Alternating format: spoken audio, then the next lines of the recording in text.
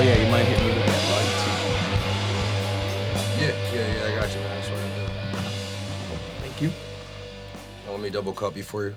Yes, thank you, please. Do you want some too, or? 'Cause I got I'm some good. of these. Thank All right. you.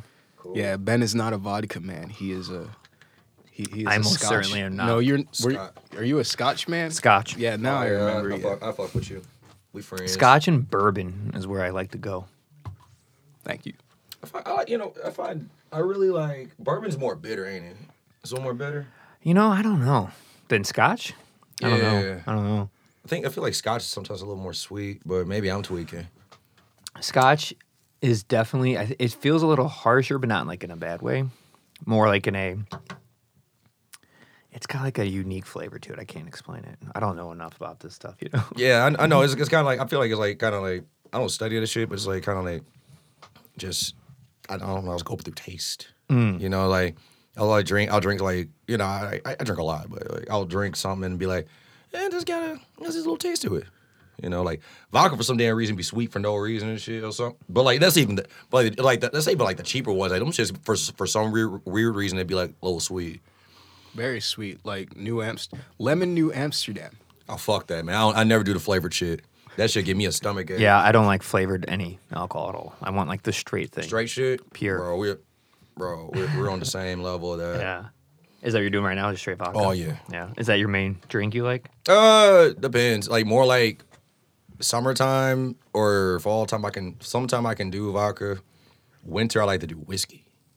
You know, because whiskey give you that. You know how that whiskey give you that heat. You know, give you that. I mean, well, alcohol give you that, but it give you that little fire in your belly, in your chest and shit. When like drinking whiskey, I'm like, oh, this shit this shit a little strong. So how you guys doing? We good. Yeah. Chilling like a villain. How has music been for you since the pandemic happened? We got a process. At the WZRD. Oh wait, we did something at WZRD at the start of the pandemic. No. We got to approach this. We got to approach it with this question. Oh yeah, WZRD asked this Yeah, too. yeah. I'm like, yeah. It's not like a bad thing. I'm just like, just one kind of like making that a good segue. But like, yeah, like it sucked. Yeah. It sucked. Nonetheless, it sucked. Like, man, pull this up. It sucked because I couldn't do no damn shows. We had like a whole fucking tour we were setting up. Because we're putting money together so we can go ahead and get this tour cracking. Because usually every year we go to ASA, the anime convention and shit in Rosemont. And for the to promote the Citizen record. Because every time we go, if y'all check out our Instagrams, DRXQUINNX at LILKYDD. LIL_KYDD. Oh, LIL_KYDD. We'll talk about that in a minute. Wait, how about this? Let's introduce yourselves first. All right. And then we'll keep going. I bet. There you go. All right, well then let's do this. Hi, I am the Lord Don Brownsville Briscoe God Gooch Lord Gluttony Dr. Quinn bringing mass hysteria to your motherfucking Ben's area, and we got hold up, GM from your BM's DM. It's LILKYDD. You already know Lil Kid. Find me at LIL_KYDD, otherwise known as the asterisk, otherwise known as the Trenchcoat Wizard. Like, I'm blanking on all the other monikers, but those are usually the two. Yeah. but yeah, together we are the Citizen. yeah. Orewa Kominda. And where are you guys hailing from? Where are you guys coming from? We hail from the great city of Chicago. It's lovely there. It's lovely around this time. Usually, I don't know. I'm just making this up, but the cold is brutal. The cold is very Yeah. fucking brutal. It's Yeah. kind of a gray area for me, actually. Like Cold? No. Like not even the cold. Like I'm born in Chicago, like raised in the south suburbs, and because the south suburbs are split into so many different like areas, I don't even want to drop the exact spot because then people will go looking, and I'm just like, no. We'll give y'all a hint. It's where Juice WRLD's from. Yeah. Well, no, not even where Juice WRLD's And y'all from. went to high school together. We went Man. to high school together, but like I mean, to be fair, like, and I'm totally fine with saying that it's HF because HF is like an incubator for rappers. Yeah. Freaking Rocky Fresh went there, Femdot went there, yeah. Martin Sky went there. He's a producer. Can you be more specific? What you saying? HF? Home with Flossmore. Oh, okay. Yeah, but it actually serves a lot of different communities. So, I mean, just like the name would imply, you have people coming in from Homewood and Flossmore. You have people that come in from Hazelcrest. You got people that come in from I'd say, I don't know if it reaches Harvey, but it reaches a lot of different townships. Like, I can't geography. I'm gonna be real, but Olympia Fields, it can probably reach Olympia Fields. Talk about as far as the district is concerned. Yeah. And this is a high school. Yes. Yeah. Okay. That's where you went to high school. Oh yes, and these days it's like it grows bigger and bigger every time I look at it. Like it's always funny to think about because I always joke about it and say that our class was like the last class that actually acted like they had any sense. It's like HF is a sinking ship. That's what I always said. HF was a sinking ship and we were the last survivors. But if you were to look at exactly how it's built and how it keeps growing and developing, you wouldn't think that. Like it looks like some of these college campuses. Like I went to GSU and I still look at HF and I'm like, nah, that's fucking bigger. Really, it's that big. It's that big. It's like it's got a north building and a south building and a field house and just like all this different stuff. I mean, at the risk of sounding like a basic ass nigga who lives in his high school days, it's a pretty interesting place. They're trying to turn it in. No, it's already there. It's already it's already an art school, pretty much. Like they focus on the arts. And that's a good thing about it. Don't die on me, Quinn. No, I can't die. I'm God, man. I can't die. You ascending over there, just like, but nah, like. Oh man, that's at what's that?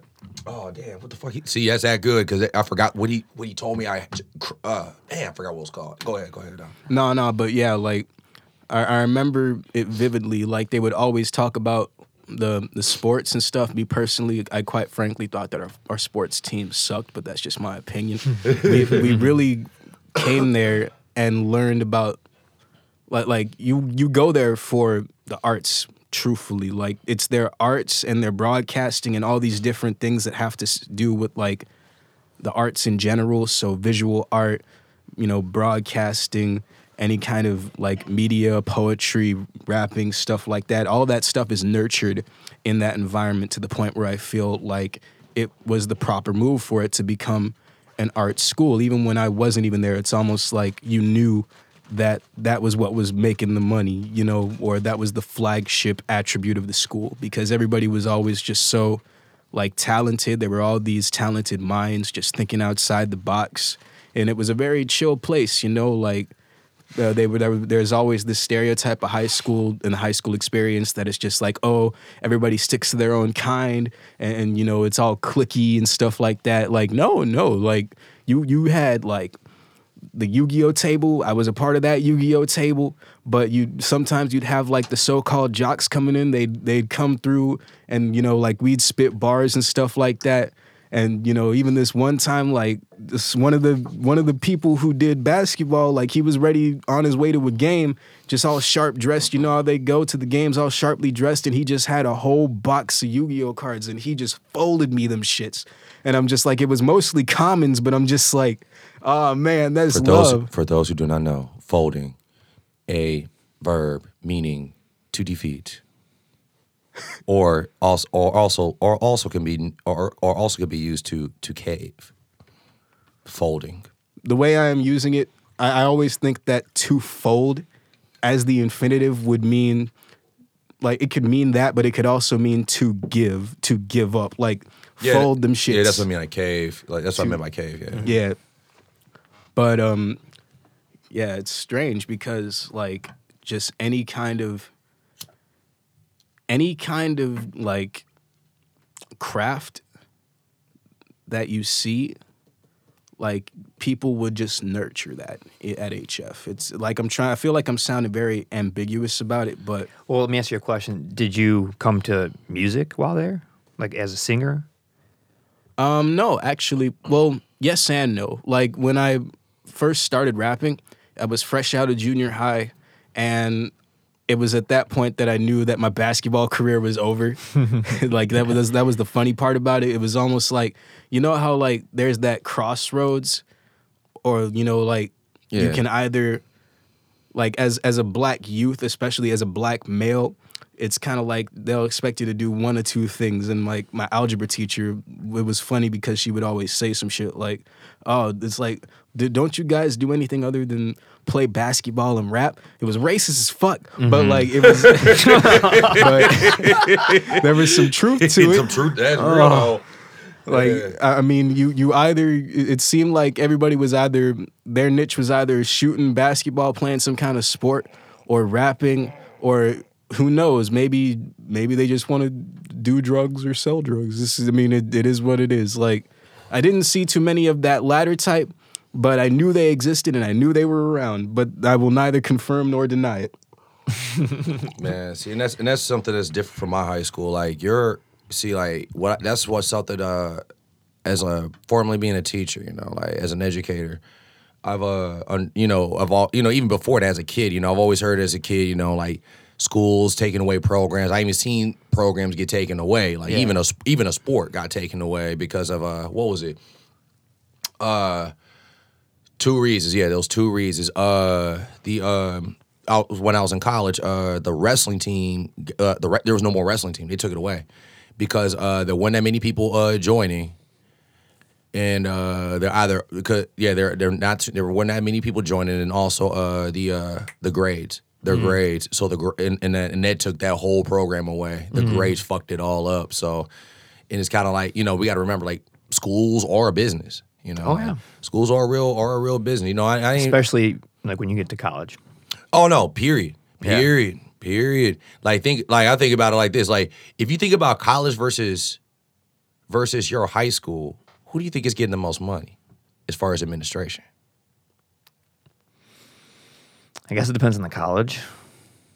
But if it's state schools, it might be high school. Yeah, so basically, the school districts. And like the high ups at college will get paid well. Yeah, it's like, I'm thinking like, all right, you got the district, all right? Like, say for instance, for me, I'm originally from Champaign, so I may be living in Chicago, but I'm not from I am originally from Champaign, Illinois. 217 all day, let it be known.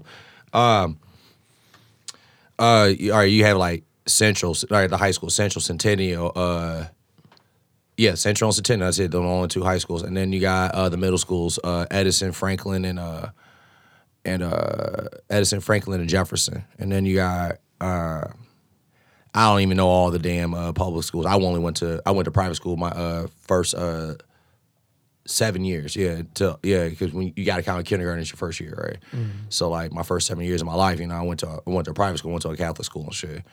It's kind of what has been kind of also inspires like my music and shit a little more. But I mean, I'll get to that a little later. But like owning district, like thinking about it like that, it's like, yeah, colleges may be generating a lot of money, if not generating the most, but it's like the district and shit, and it's like the state is really getting a lot more money off of them than the college could get off itself, because it's like one independent business versus one independent business with a franchise. Like we don't even think about school districts being franchises. Like when you said all the towns around you, all the suburbs around you, I was like, so the district facilitates so many different towns and shit, because y'all get busted in from different areas. Like I even remember as a teacher, like what did you teach?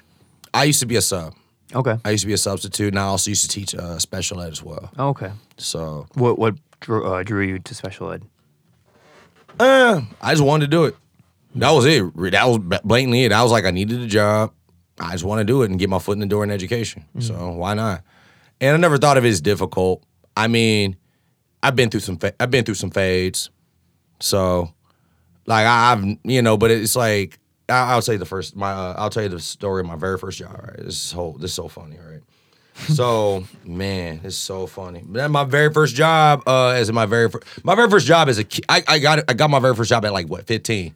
So I worked at this grocery store, called IGA. But this is my first job as a teacher. Now, what was beautiful about this job was that I was able to create lesson plans. I was able to, I had a lot of control. And I'm not a person who likes to have I'm a team player, Like, for instance, like with us, all these work experiences, and people don't like to think about it that way, but when it comes to entertainment, you got to think of entertainment as a job and a business. Like, when me and him are talking about splitting money, how we, coming over to each other's houses and shit to rehearse and shit. That's that business part, That, like that, what I mean? Like, low key, like, schools and jobs have groomed you to kind of, get ready for that. But all right, so my first job, right? Being a special ed, right? And a lot of people always tell me like, "Oh my God, you're so patient. You're so..." That should be pissing me off. Yeah. It ain't about no goddamn patience. It's about understanding. Like, all right, nigga, look. If I'm gonna say this, if you were unable, think about this. If you were unable to talk, not like you're mute. Now you may not. I don't know if you've seen this population. I'm just saying. Like, but I'll just give you an example. It's like it's not like you give out grunts. It's you're nonverbal. You can make vocal noises, but you can't formulate words. Yeah. Now imagine being like having that and trying to express yourself to somebody while having limited cognizance of understanding basic functions in the sense of whatchamacallit, like say for instance you forget like we all forget certain shit, like we'll forget something like sign language or something like that. Yeah. And just imagine having that, and then and I'm trying to, and if I was a dick, I'll be thinking like, oh, you just need that. All right, well, let's go. But that's not what you need. When you be upset, that's the population. That's the thing that people got to understand. It's like, if you understand those parts, those little things with certain people, you can understand a lot more. Like my friend Monica, shouts to Monica Grayson. You got to give the same energy to your ears as you do your lips. Give the same energy to your ears as you do your lips. You can talk all day, don't mean you listening. So but that wasn't the case with me with this student. This is a whole other thing. So this is how it goes. I was so he had in his curriculum in his lesson plan, he had to be able to learn how to use the keyboard appropriately, right? And in that sense of like knowing how to actually type, So what was it? All right, first off, the student was 17, 6'3". So I'm 6'5", right? So this your height basically, and 230 pounds. I'm just to let you know before what happened. You can already guess what happened, but I'm just building it up now.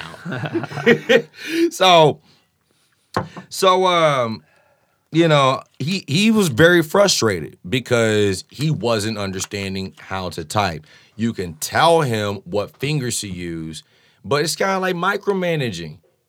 It's like if I were to micromanage y'all, I'd be like, oh man, do this, do that. No.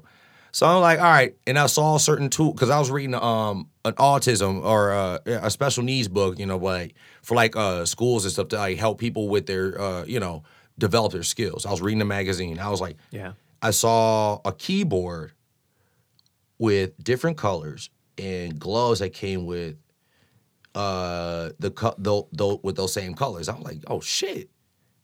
Hold on. Let's get this shit. Top of the morning. Top of the morning. And so I was like, oh shit.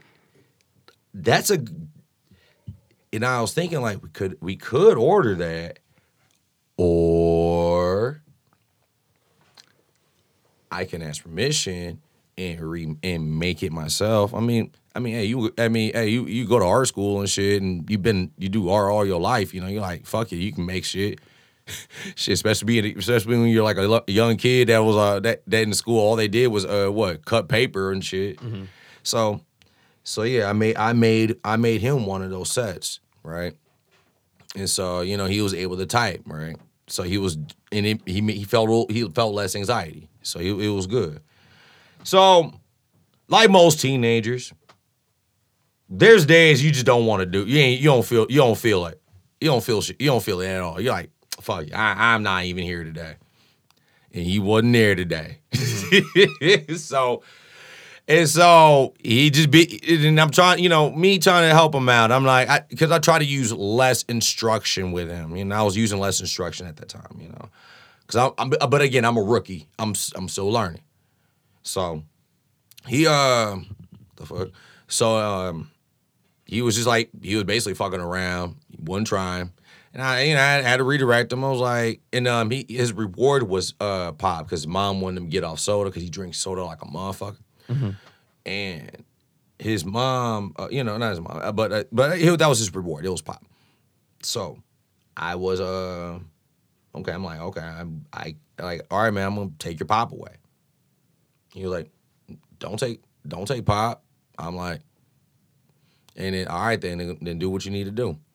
He started typing again. Then he started fucking around. Oh, no. It was because he was showing teeth. Mm. And then that's another thing. Because, he would do...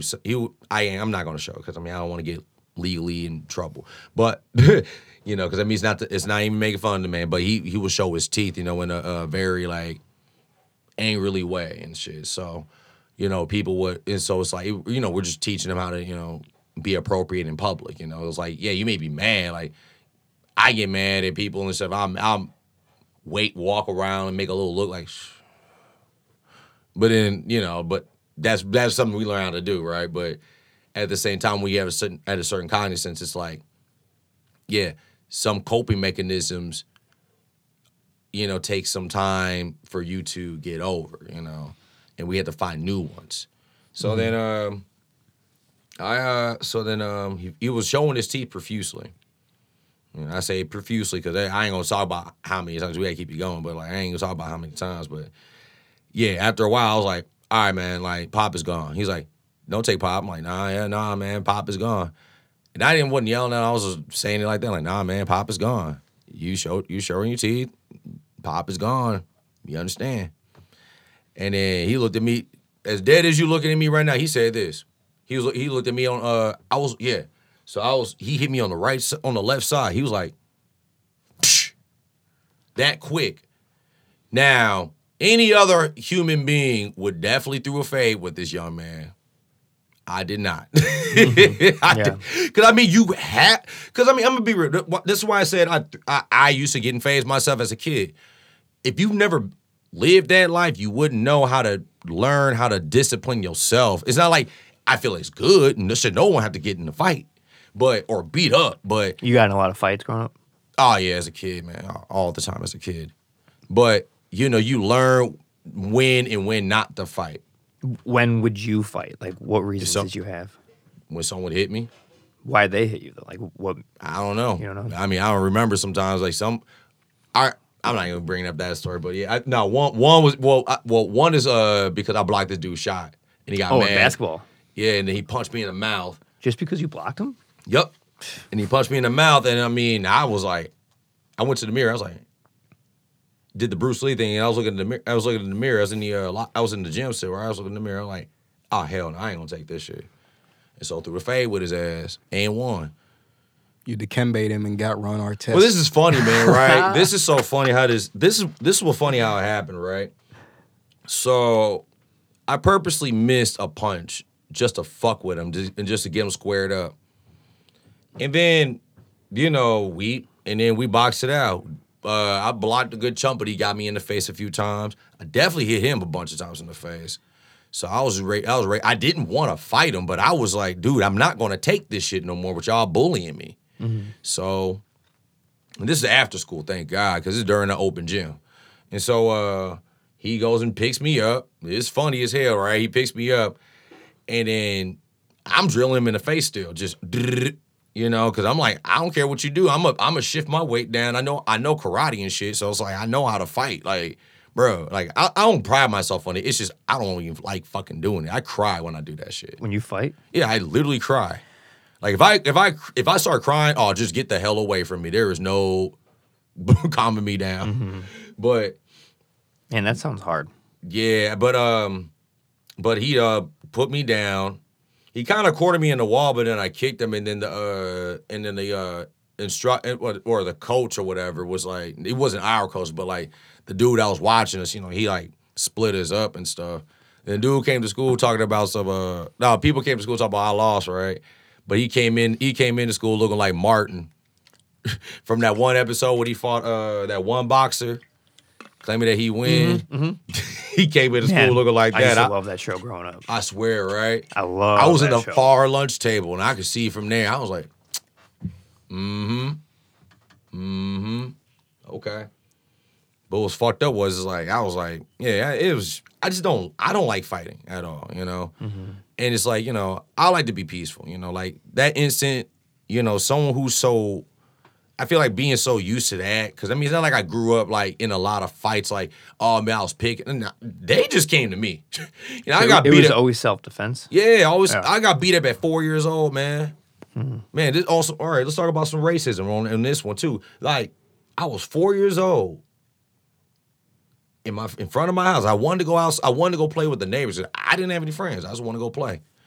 I got hit in the head with a rock. And I got called a nigga.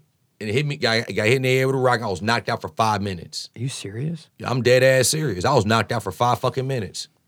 Oh my god! They hit me in the. I still got the. That's a big rock. Yeah, one of them decorative rocks. You know what I'm talking about? The ones in the yard. Yeah, I got hit with one of those. 4. Oh my god! Was it another kid? Yeah, and him and his brothers and him and his friends and brothers and shit. White kids. Yeah. Yeah. And then one called me a nigga, and then all of a sudden, I was playing ball, but I sucked. I mean, I'm 4 years old. You can't throw a basketball that high. No, you can't do that. No. Try to develop your muscles and shit. Yeah. Before technique. One called me a nigga, and then I think I got punched in the stomach or I got punched in the chest, some shit, and then I got hit in the head with a rock. Oh my god. Yeah. That's heavy, man. Jesus. I'm thankful my school had a fucking zero tolerance policy. Really? That wasn't school, man. That was outside my house. Oh, damn. That's where you lived. That's where I said I walked to the neighbor's house and this shit happened. Like what next happened door. when you woke up? Do you remember? My mom taking me in. To the hospital? Nah. Just to the house? Just to the house. Did you end up going to the hospital? Nah, I was good. Wow. I just got cracked with a rock. It didn't my mom was checking me, but I was good. Man. But yeah, that was outside the house. Literally. My mom saw what happened and then told them to get away and shit. Like,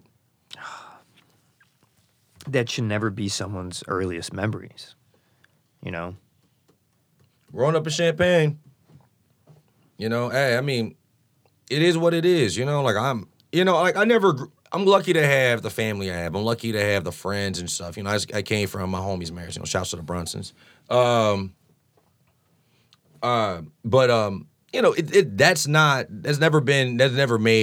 That's never been or made me, I understand, what's out there. I don't know how to say it. It's like more so like, I understand racism, to a T. There's really no other way to explain it outside of just like it's a mental illness. Like Jane Elliott said, it's a mental illness. And we don't even want to classify it in the DSM. It feels like it when I witness someone else do it. I can't imagine what it feels like when you are receiving it. When I say it's a mental illness, it's like, it's not with us. It's with y'all. Yeah.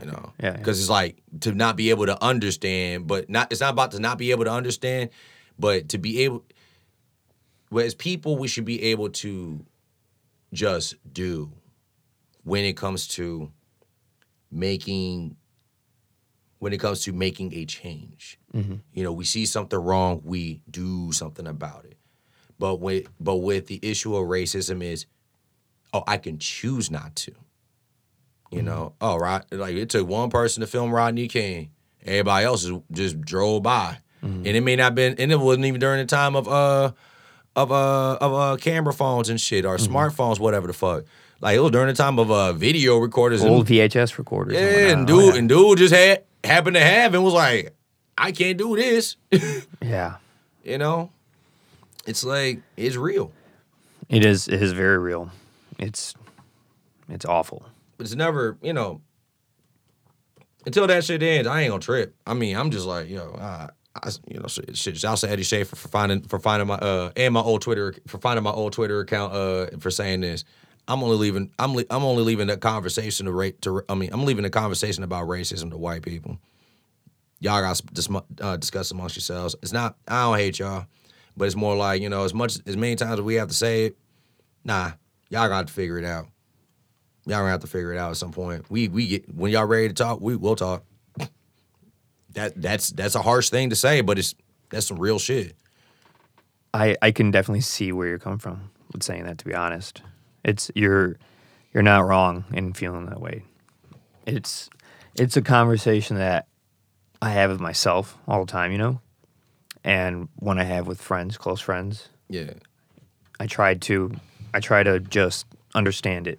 Because Yeah. you're not wrong. It's very complicated, and when it's a part of the fabric of society, as a white man, it's very strange waters to navigate, because you're trying to relearn and unlearn some negative, some really bad stuff.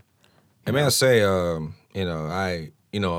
shouts to Ben here, for DZ Fest. Oh, thanks, man. Let me tell you how great of a host this man is. Okay, so.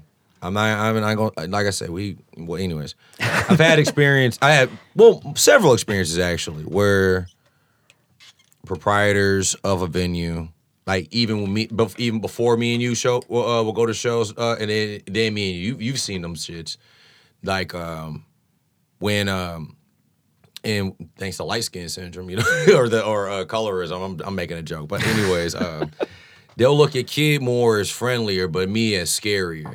And so they get more timid with me.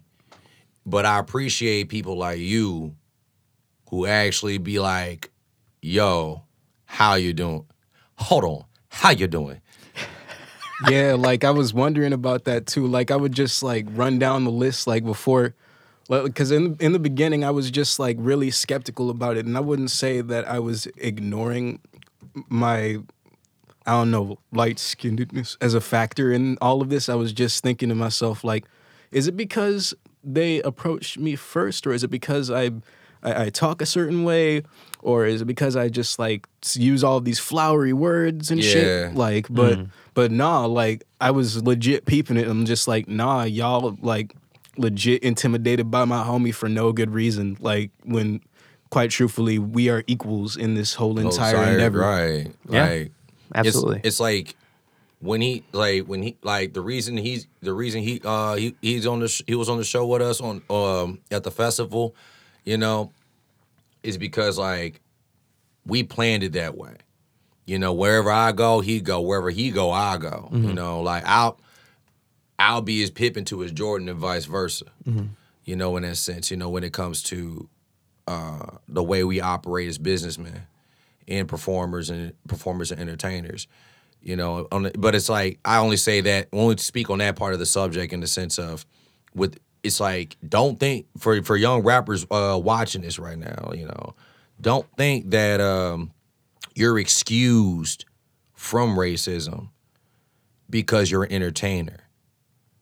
If you see that Kendrick Lamar video, that'll tell you right there, that's enough said. But don't think that you got, it's like it's out there still. It just people are just ignorant to systematic things. And like, that's why I like, I mean, having an honest conversation with you, it's like, bro, you're awesome. You're fucking awesome. Thank you. That's why I wanted to do this thing with you. That's why I came through. I'm like, bro, you're fuking awesome. Like, from the bottom of my heart. Like, wow. Thank you. That ass. That means like, a lot. I feel the same way about you guys. That's why, you're here too. Like, why I wanted to do some videos with you guys, have you play, have you talk, hear your stories, learn more about you as a person. Y'all, like, for real, like, because, like, the way you approached us at the show, was like, all right, I'm home.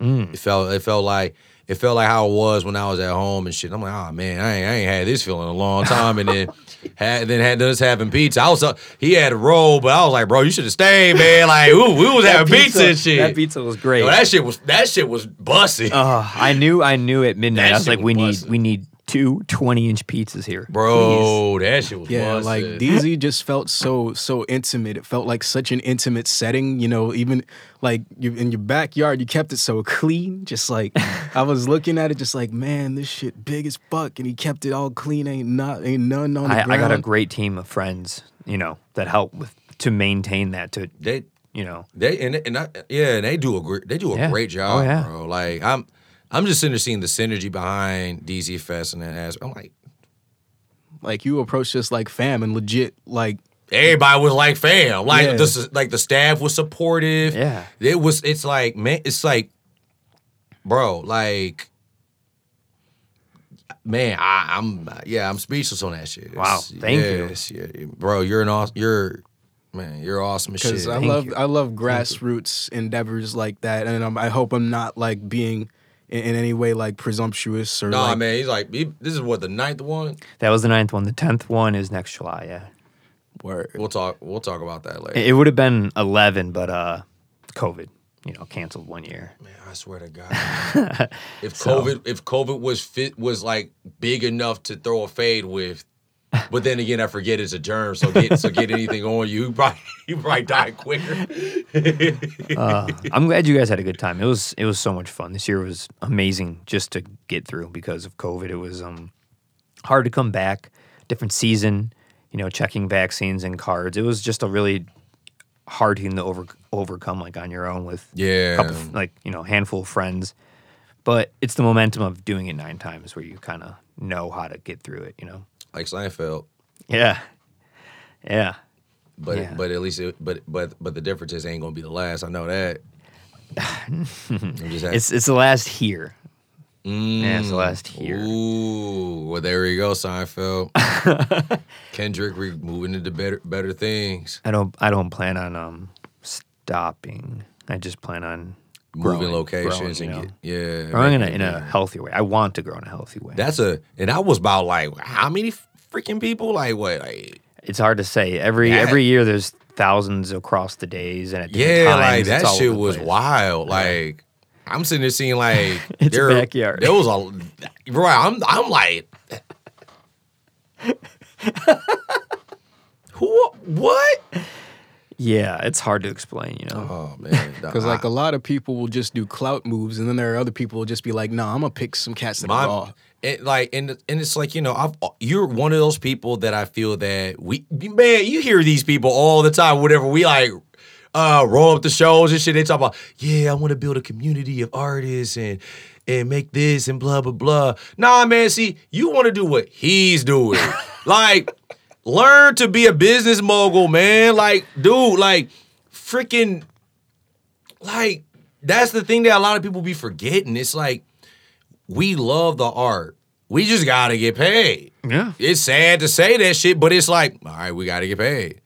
Like, but getting paid is in the sense like money in the sense in this world is survival. We ain't got to worry about having to go hunt for our dinner because humans nowadays, man, we'll go extinct within 10 years. Okay, like all right, throwing phase with mountain lions and shit. That is not happening. That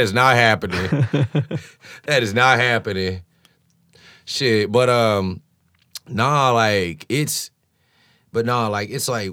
it's like. You know, like even with artists, it's like, you know, talking about like wanting to be like for the people and all that stuff. It's like there's no shame in talking about the money. You know, you just gotta be with the right people. Mm-hmm. That's the thing. Like everybody's mistrust is not trusting within everybody, and it's fine. But you have to be willing to like, all right, who can I work with? What can I work with right now? What are the first steps? You know, and the first question you should ask yourself is, am I willing to do this? That should be the very first question you should ask yourself. Am I willing to do this? Because if you say you're willing to do this, that means you're willing to go through the ups, the downs. Because I ain't gonna front, there been times I've been ready to quit rap. I was like, fuck this shit. But nah, like, you gotta really ask yourself those questions in order to build something that you want to build. I don't know what the fuck it is for everybody, because I don't know everybody in the world. Yeah. But whatever anyone's endeavor is, hell, even if you want to be a custodian, and custodians get paid, that's like $70,000 a year. Depends on the school. Depends on the No, not the school. They're actually contracted out. Oh, okay. Well, depends on the company then. Yeah, they're contracted out nowadays. Yeah, man. It's, like I said, they be running like a business. Going back, they run like a business. But yeah, like whatever it is you want, anyone wants to do, you got to think about. Am I willing to do this? Yeah. You know. Yeah, that is a question that I knew the answer to instantaneously every second you ask it to yourself for the last 15 years, I'd say. And the answer was always just like, yeah. Like, I can't, it's not really language in the sense of how you normally would think in your head, like, because we think in our languages, right? So you're like, am I willing to do this? It's like innate to just be like, I'm always going to do this. You know, like, it's all I know. Right. I'm not even thinking of anything else, really. This is just what I do. I'm just being myself, the only way I know how to. So it's very natural, and I just follow that flow. I don't really resist it. Right. Yeah. No, that's agreeable. I was the same way. I felt like when I was a kid, you know, all I did was draw in school, you know, and then I was like, you know, when it came to like high school and shit, like literally the first thing I thought about was scholarships. I was like, you know, I was a bench warmer in middle school for basketball and shit in high school, but I was actually really cold. Like that's the sad part. I was actually really fucking cold, and no one wanted to put me in. They're like, oh, it was like, oh, and the only excuse was, oh, you don't know the plays. No, I was. Back to racism. No, you didn't. No, I wasn't that loud, rowdy black kid. That's what they wanted. The loud, rowdy black kid that could be cocky. Nah. Like exploit you. I didn't realize how cocky Jordan was and shit. But yeah, like they wanted that. It's like, no, I'm not that. I conduct myself in a different way. Like it's just like, you notice it when I'm rapping. It's like I'll go ahead and smile at your ass and I'm rapping. And then I'll diss the fuck out your bitch ass. Yeah, they wanted to build a narrative around you, and you just like you wasn't about to fold with it. I'll be like, yeah, if anybody, it's like, yeah, people want the smoke with me. I'll be like, hey, I'm gonna be like this, but like rap my words, whatever. But nah, like, you know, like thinking about it, like in that sense, it's like, what was it? My damn near lost eye. Fucking basketball. Well, you were asked to know the plays. That's why they said they didn't play. Yeah, I mean that's why. But like at the same time, it was kind of funny. Like I did know plays and shit, but they didn't want to put me in. So my parents started putting me in YMCA basketball. Bro, I ain't gonna front. I was cold. I'm not to brag. I was fucking cold. Were you dunking? I started dunking in between my freshman and sophomore year. I went to Eastern Illinois. Bro, I swear to God. College? That's when you started dunking? So like 19? No. No, I went to the camp over there between 15. I was 15. Oh, you started dunking at 15? Yeah. Okay, 15. So freshman, sophomore in high school, not college. Got it. Yeah, so I was in between there in the summertime. So like that's when I first started dunking. Man, you were able to dunk at 15? Yeah. That's awesome. I'm jealous. And so like, all right, so when I started high school and shit, right? Shouts to Champaign, Illinois, 217 all day. Jarrell Young, Chase Baby, Mother Nature. Yeah, Mother Nature from the. I'm exposing some nick. Now I'm playing, but you know, great thinkers. You know, Belly, Heart. Anybody. Anyways, y'all know who it is. Y'all know what it is. All right, everybody. You know. You know. All right. So still, high school, right? I was fucking what you call it. So when I first got into high school, I wanted to get into all sports, right? Like I played Y-ball, and it really, basically just really excelled in Y-ball. Like we won the championship, actually. We won the 1 year I was on, because the second year my grades were ass, so my parents kicked me the fuck off. Oh man! But hey, I mean, it taught me a lesson. I mean, you gotta earn for what you do. So I ain't mad at that, but. you know, hey, should have got the grades up. But I was really well at basketball and shit, you know. And then my shouts to Argy Johnson, man. Oh God, he put so many kids through college, and I'll say that part for you in a minute. So Argy approached me and my dad because I in school one day about me doing track because for all these years I've been doing cross country, they said I'll be a 400 runner. I'm like, oh, I ain't running that 400. Like, what's the 400? Oh, that's the whole lap. I'm like, hell no, that's sprinting the whole ass lap. Sure enough, after football and basketball, I wound up joining track. My sophomore year. But so here's what the donkey came in after basketball, right? In between my in the summertime, right? Before my sophomore year, right? I did it in a basketball camp, right? I was practicing, you know. I swear to God, with my man with the Dragon Ball Z reference, I got right, he knows I reference it too much. So it's like, yeah, like the thing with Goku and training, oh man, I took that to heart. For real, I took training to heart when I was younger, when it came to sports and shit. So, like, and when I mean training, I would kill myself. Like, I'll do some ridiculous shit. Like, for instance, like when I started.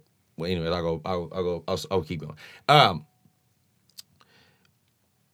So I learned it. So like, you know, I learned it in a basketball camp. You know, I got my vertical up. I was able to dunk it. And you said earlier you were able to get your vertical 48 inches. Yeah, I'll explain that later. Oh, I'll explain that later. That's what I'm talking about, killing yourself. yeah. So I got in I got at the Eastern Illinois basketball camp. Then wound up going to Central's camp, my high school's camp, and then we were playing like summer league and shit, right? Mm-hmm. And so our first game, I was holding it in. I was like, I'll wait for the opportunity to do it. Because you have to wait for an opportunity. You can't just be doing anything. Yeah. You know, and I wasn't used to it. I was just, you know, that's kind of like, you know, going Super Saiyan in that aspect. It's like when Goku first went Super Saiyan, what happened? He wasn't used to it. His body got fatigued and shit. He had to learn how to be able to stay in it. So like that's basically in the sense of muscle memory. Mm-hmm. You know, because when you first learn how to dunk, it's like it's no different than walking and running. Mm-hmm. When you first learn it, you don't remember it, but your muscle memory is like, okay, you know, you have to remember how that works. You know, like it's like, okay, how do I dunk again? How do I get that approach again? You know, like you got to train your body in that aspect. So then when it comes to that first game in summer league, you know, I wound up surprising everybody when they hit I did the buzzer beater, but the point didn't count. Why? Oh, because it was after the buzzer. And I just felt like doing it. Yeah. Okay, so it wasn't the actual buzzer beater. And I wanted, because everybody was roasting me for no reason. I was like, you know what? Fuck y'all. Oh, you dunked it on the buzzer. Okay. Quinn could dunk. Oh, no, you ain't ready now. And then so the second half go around, I'm dunking on him and getting, I got like maybe 16 points in the game. Wow. I think I got like 16 points. All dunks or? No. Some were dunks, some were just shots and shit. But yeah, I got some points in. And then, so by the time you got to college, you were really good at dunking. Yeah, but I didn't go to college for basketball. I went to college for track. See, really? Sophomore year was the thing that inspired me the most. Shouts to Argy Johnson. That was my track coach. Okay. So I learned a high jump through that, and I felt high jumping would have been better for me to go, because I wanted to keep playing basketball, right? And with the politics involved, I stopped playing basketball after my junior year. Because I went to tryouts. I knew they weren't going to pick me. You know, because they made me ride the bench in my sophomore year. But I was like, fuck that. You know, I'm gonna just show, because I wanted to just show them up, just to be a little spiteful, because I was young. I'm a kid. You know, I'm like 17. Yeah. You know, I'm knee deep in the track team, and I'm already excelling in the high jump, because my best at the time was maybe 5'10", before I hit 6. What was it? 6'4". Before I hit 6'4". On the high jump. My junior year, yeah. Wow. My junior year, I hit 6'4". So yeah, I used that to actually, because I mean, my dad taught me this, that track is the utilization of your body. You're putting your body to the test. Yeah. You know, and you're maximizing every bit of it. And so then I thought it'd be great training for me to be one of the best in because he told me like the best football players and the best basketball players all ran track. You don't necessarily have to be on the team, but you just have to do the workouts. Like I still do these workouts to this day, you know, because it's like, you know, like I may not be at the same speed, but it's like I still do the same shit. It's like those are the things to help you out and help your body out. But anyways, senior year wound up hitting 6'8". And then what was it? I fell off a bit because I was redshirted. Ooh. You're all good. Okay, but yeah, I was like I redshirted and sucked because my grades sucked. But yeah, like I just took those over those years. Like running track, both. Because I'll say this: if for all the people that are participating in sports on the collegiate level, be proud of that. Because that's the next best thing to go in league, or basically you already league, and you can still continue on. But I look at it like that, like no one can take that away from you, because like that's not even considered semi-pro. It may be college, but it's like, nah, that's still elite. Mm-hmm. That's still elite, like not too many people make it in that. Like you really think about it, from when we kids to when we become adults, things just filter out. Mm-hmm. Even like in this rap shit, like so many people do. That's why I be saying I be looking at this as teachings. All these life experience like through sports and shit.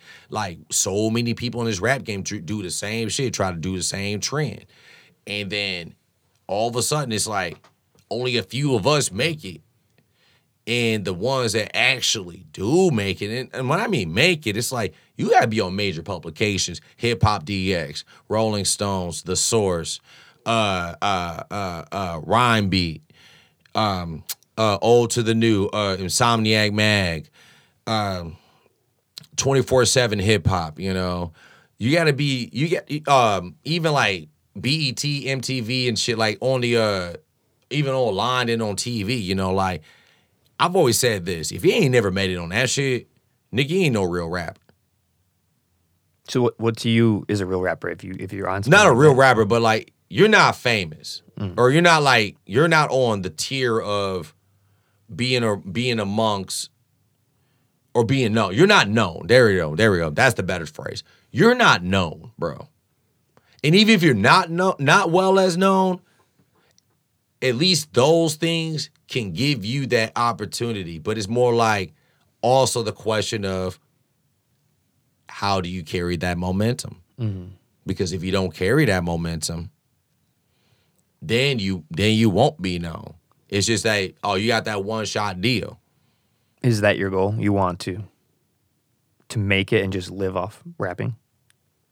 Oh, there's always been that. There's always been that shit. Yeah. When did you start to realize like that was what you wanted to do? I feel like the first time I wanted to do that was actually after Lupe Fiasco. Mm. So back in college, I opened for Lupe Fiasco. Oh, wow. That's awesome. Oh, yeah. I won a contest. And so then, and through all right, it is so funny about how this happened, right? So, we're going to have to do that one just got me so high, like 3 hits. I can't smoke. Yeah, I saw you with that. Yeah, I was just you ain't gonna finish that, G? I know, right, man? Hey guys, I am a lightweight. I don't smoke that often. You can't just leave. I also I don't want to be too high trying to have a conversation. I'll like get lost in it. Oh no, I mean it's bending brains, so I figured you was gonna bend your I might light it up a little bit. Don't worry soon. about it, man. We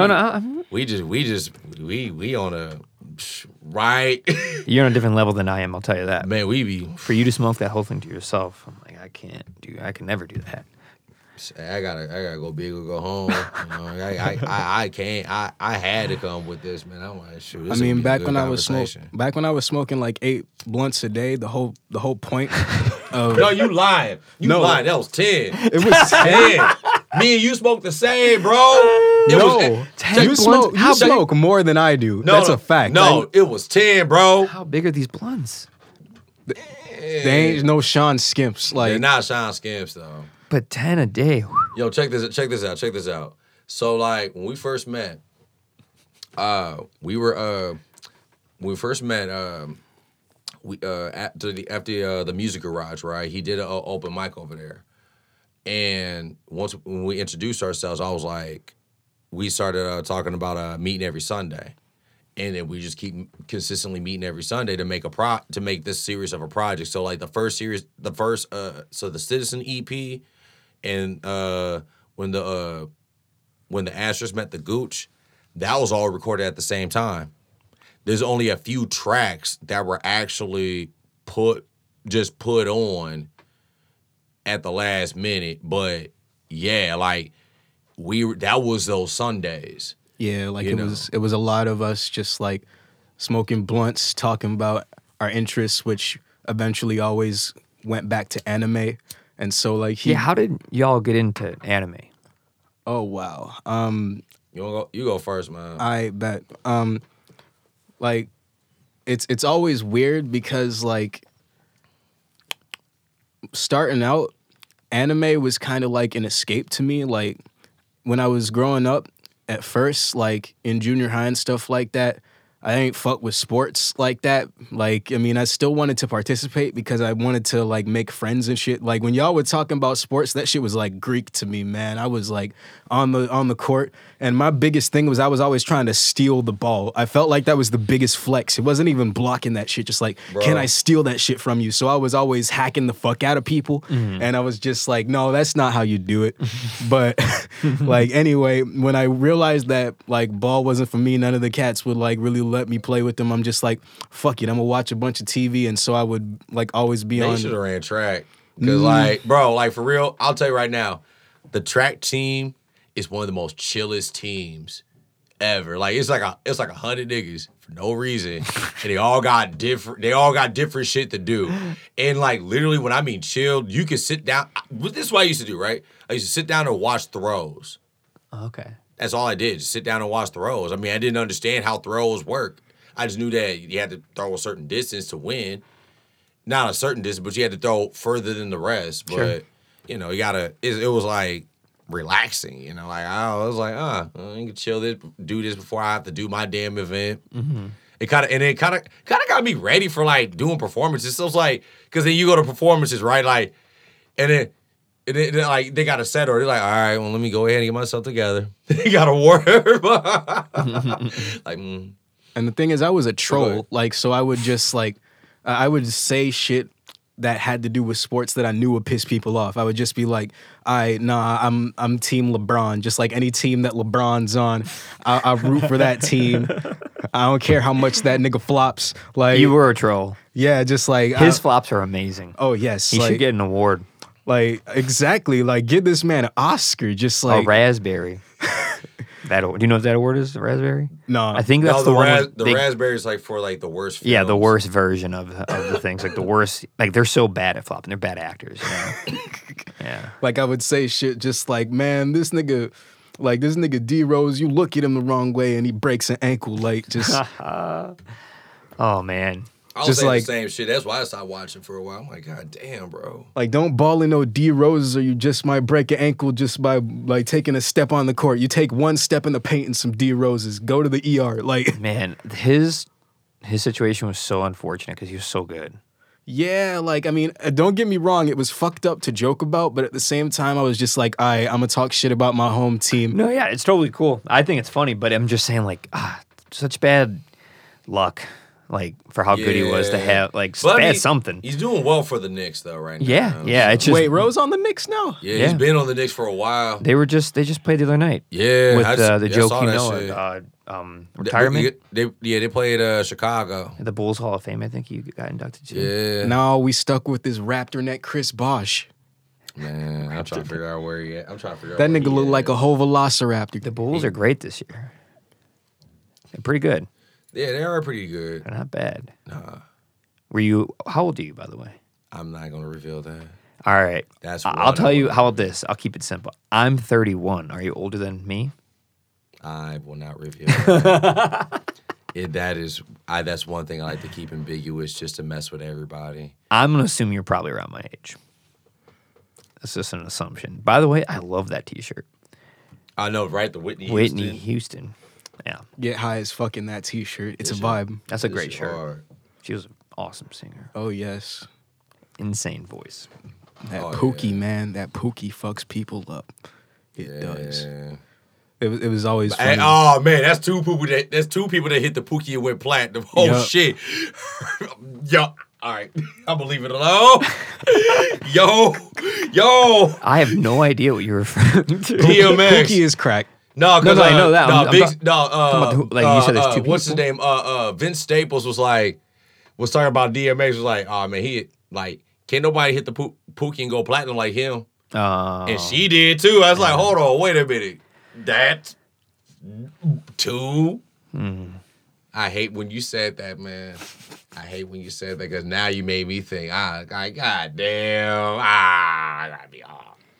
Anyway, It would always crack me up. She was like always emphasizing how cheap of a drug crack was. But the whole thing about it, I would just like, let me stop you right there. There are different levels to crack. Like there is really, really bad crack. I'd imagine. I'm trying to figure out how There- you know this shit. I don't know anything about crack. No, I've never even seen it. I mean, there's always the memes about good crack and like people running around on the street like ass naked. Nah, don't pay attention to the memes in that one, my man. Like, No, nah, I'm not endorsing the use of crack. Like, No, it's not that. Don't pay attention to the memes in that one, man. That's a other discussion.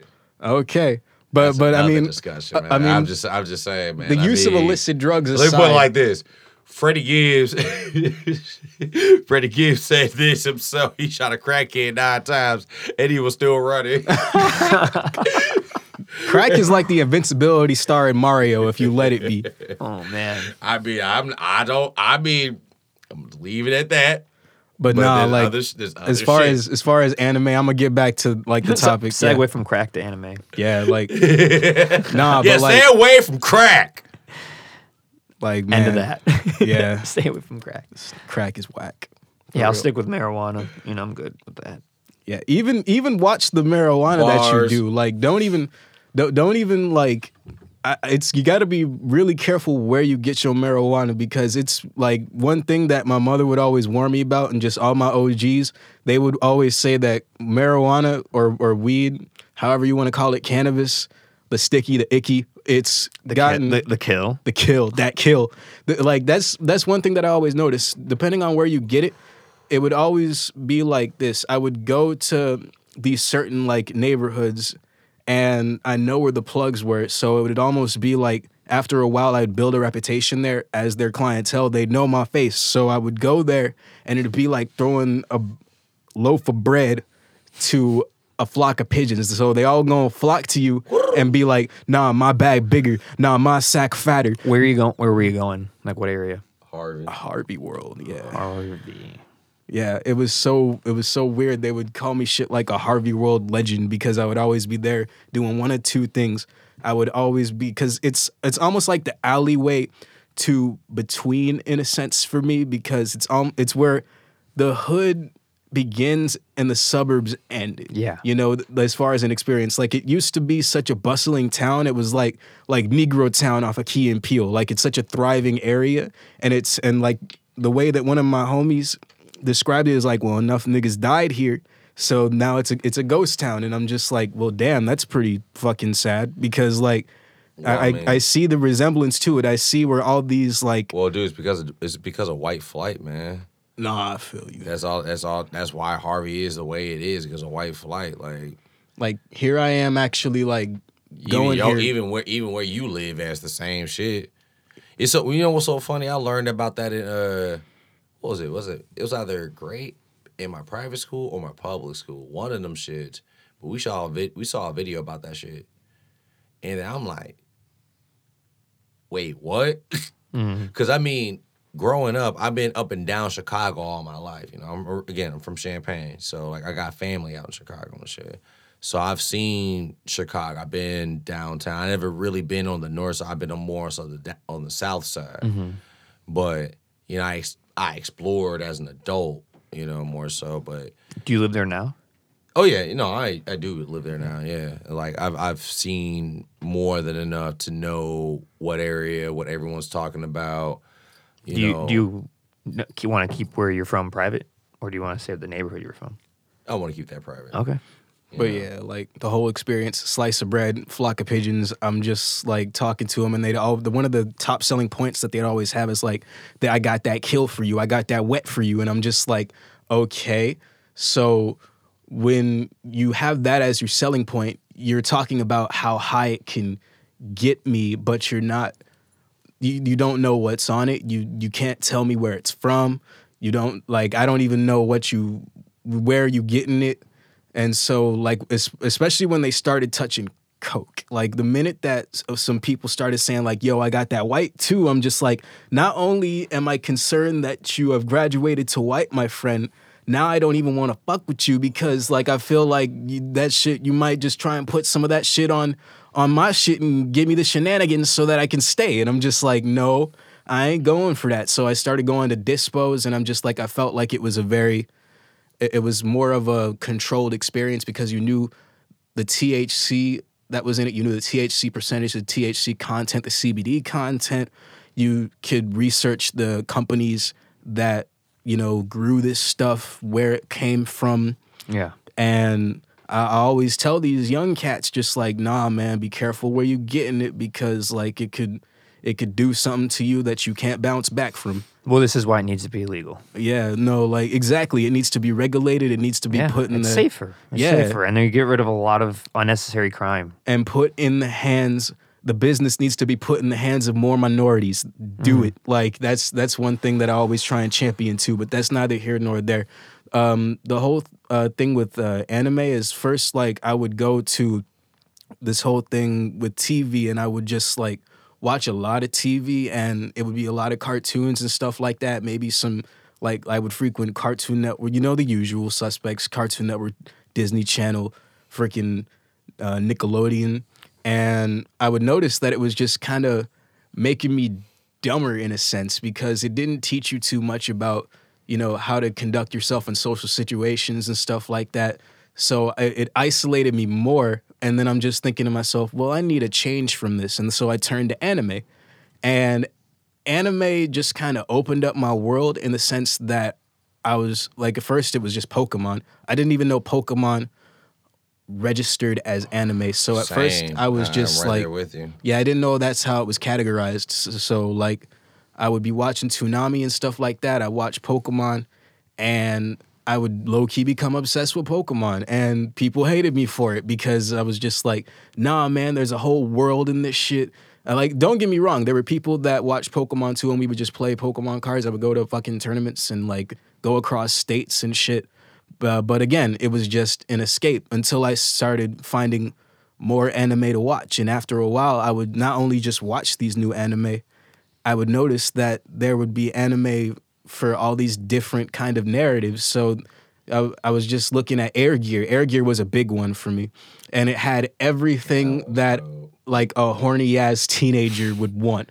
Like it was just like they had the fan service, and fan service in anime term, like when people say fan service in anime, it's pretty much anything that caters to the viewer most of the time in a sexual manner. So like you'll see like a chick with some like enormous titties, and she's just like they have their own physics to them, and it just like fan service like that, or just like a harem anime. They're really heavy on fan service. So the way that it always works is you have like this main character that has nothing going for them, which is easier for the viewer to project on, and then you just surround him with like upwards of 5 chicks that just want his dick for no particular reason. And what anime are you talking about? Air Gear. Air Gear. I've never heard of that. Air Gear is this anime about rollerblades. Rollerblading. It's like all right, so it's like it's basically in it's low key bosses up, not boss delinquent. It's low key delinquent. So it's like whatchamacallit, these high school kids or whatever, right? Are they're part of a gang pretty much. Right. There are a lot of high school kids that are in a gang. They're in separate rollerblading gangs, and there's one name. What's his name? Iki. Iki, yeah. Iki At first it wasn't even rollerblading with him. He was just like part of this gang called the East Side Guns, and yeah, real menacing. It's like, now thinking about it now, it's like, Well, West Side Gun. I'm sorry, I can't. Like, yo, the name for. I'm sorry. Go ahead. But nah, like he would just be chilling with his homies in the East Side Guns back when it was like just him and maybe like one or two other people, and then suddenly he learned about ATs or air treks, and those were like these super powered like Basically, you like rollerblades. you can like ride on walls and shit. Yeah, and you can like fly through Fly the air. through the air and like ride on power lines, and they're magnetic. Yeah, like they just do all the impossible shit that you should not be able to do. you could modify them all these different ways, and people had like their special powers Right. and talents with them, and there was always They be having like spears, right? They have spears coming out of them and shit. yeah, like it got to the point where there was an entire hierarchy, an unspoken hierarchy of teams that would just compete in all of these different events, which were specific to their level in the hierarchy. Yeah, their tiers within like ATs or air treks. And so Iki, he grew up with 3, women. I think it was 4. Yeah, it was 4. And they were all sisters, and they just kind of took him in. He didn't have no parents, and they were part of one of these air trek squads called Sleeping Forest, and they were really well known. And when Iki looked at at ATs for a second, he's just like, what is this bullshit? Like I wanna fight people. Like I would always, and that's where Iki and I kind of just had this sort of, I guess, connection. Even though he's a fictional character, I kind of related to him because I would always be thinking about throwing my fists around the same way that he would. It's funny because Quinn, he doesn't like fighting, but he, like his school and a lot of the things about his school, he would always tell me all these anecdotes about these fights that he'd get into. Meanwhile, I'm over here, like in my junior high and high school experience, I would just be around a lot of people that talk like they never got their ass beat because of this like zero tolerance policy. Like everybody would just always be popping off at the lip and stuff like that. And as a result, like, especially in the beginning, I would always be the one that was down to fight. I'm just like, not only do I not... You're waiting for the violence. Yeah, like, I mean, you always like, I choose violence. Like, no, I chose violence back in those days. And it was not fun because I would probably win a fraction of the fights that I had been in with the neighborhood kids. And it was bad for just me making friends because I made more enemies than friends that way. What made you have a drive to want to fight? It was just the fact that, well, people was always popping off at the lip. People was always in these cliques. And, one of the main things like people do, especially as adolescents and preteens, is they group think. So at first, what excluded me from them was that I was bad at basketball. And then it was the fact that I didn't really understand urban culture or hip hop culture because the area that I'm in is a very heavily migrated area. You have people that come in from Chicago, like proper, to these places, and one of the big narratives that I notice is that their parents moved them out here for one of 2 reasons, or maybe both. It's to get them away from the violence and the crime, and to get them in the midst of some better schools. That's actually the reason. I mean, that is the same thing, really. Like, to get them in better schools is more so in the sense of like the systematic and the tangible, because like, like understanding why a lot of black parents move their kids to like, why you think I went to where I went to, like it's the same thing. It's like, I don't like thinking about how the way I grew up. In my mindset over the years, it was like, yeah, I couldn't survive Chicago. Yeah. I love my parents for that, but it's like, I'm like, damn, them moving to Champaign and me living in Champaign was like, it was a sweet deal, because like as many people in Champaign want to claim like, oh man, we got hoods. There's no motherfucking hood in Champaign. Right? Do not tell me that it's like there's no hood in those motherfucking suburbs. It's just you got a lot of crazy motherfuckers who want to do dumb shit. And it's nothing like Chicago. No. And hoods are hoods in Chicago, in inner cities, all over America. Yeah. That's the thing that people have to understand, you know? Like, Yeah, but, is that frustrating? yeah. It's But like, the whole thing about it, I'd say, is that first it was like the not knowing too much about basketball and not being good at it. And then it was the not knowing urban culture because my parents, like when they raised me with very old school traditional values because they themselves they're not the youngest, you know, and I totally don't resent them for that. They had me at a very late point. They had already kind of done everything. They had, traveled the world. They take me with them on certain occasions. They built What do they do for a living? Oh, well, my father, like, God rest his soul, rest in peace. But like my father, he I'm sorry. no, it's cool. He was a businessman of sorts, He would get into banking and stuff like that. He was part of he created the Morning Glory Coffee Company. oh, wow. Yeah, which was like shook hands with Burger King. And so that was one of the achievements. I don't really know what other business endeavors like besides that he was in because like I mean I only really spent 13 years with the guy, but like he was a pretty cool dude and he would always have this business mind. Whenever I would have a new idea, he'd be the first one to say, "Yo, we could do something with that." Like I drew a colorway for a Nike shoe. It was a running shoe. It was a really ugly shoe. But like he looked at it and all the colors that I had put on it, he's like, "No, we can do something with this. We can submit it to Nike. We can make it a shoe." And I'm just like, "Wow." That was the first thing that inspired me to start doing art low key. Like I was doing visual art and stuff like that before I did rapping, but back to the point with like Iki and just like how I was looking at Iki, his narrative was that he would always be looking towards the sky and he didn't want anybody else to have that connection with the sky that he had. So he felt like his only way to combat that would be to fight his peers. And me, on the other hand, the reason I was always trying to fight was because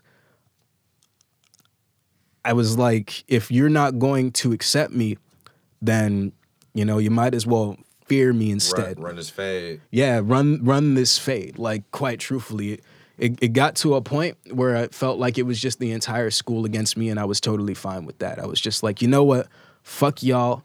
I don't care about y'all, like, hip-hop and y'all Jordans and shit like that. Everybody was just being so fake. Like, that was the whole point of it for me, like, because I would look, again, it was a heavily migrated area. So when they came over here, it was almost like my experience with them, they would prefer it if you were more urban. It's like the more urban you were, or the later you came in from Chicago, or the more connected you were to Chicago proper, the quote unquote cooler you were.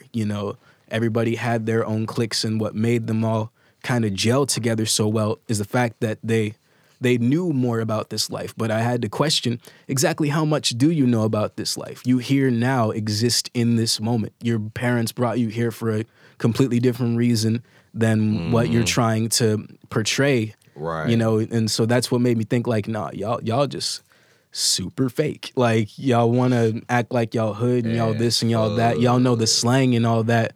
Me, I'm over here pronouncing my R's correctly, and y'all want to look at me and say that I sound white. Like that was really ignorant to me. Like, I mean, they would always be just dogging me for no reason, and they would. It's because you were to them a different type of black man.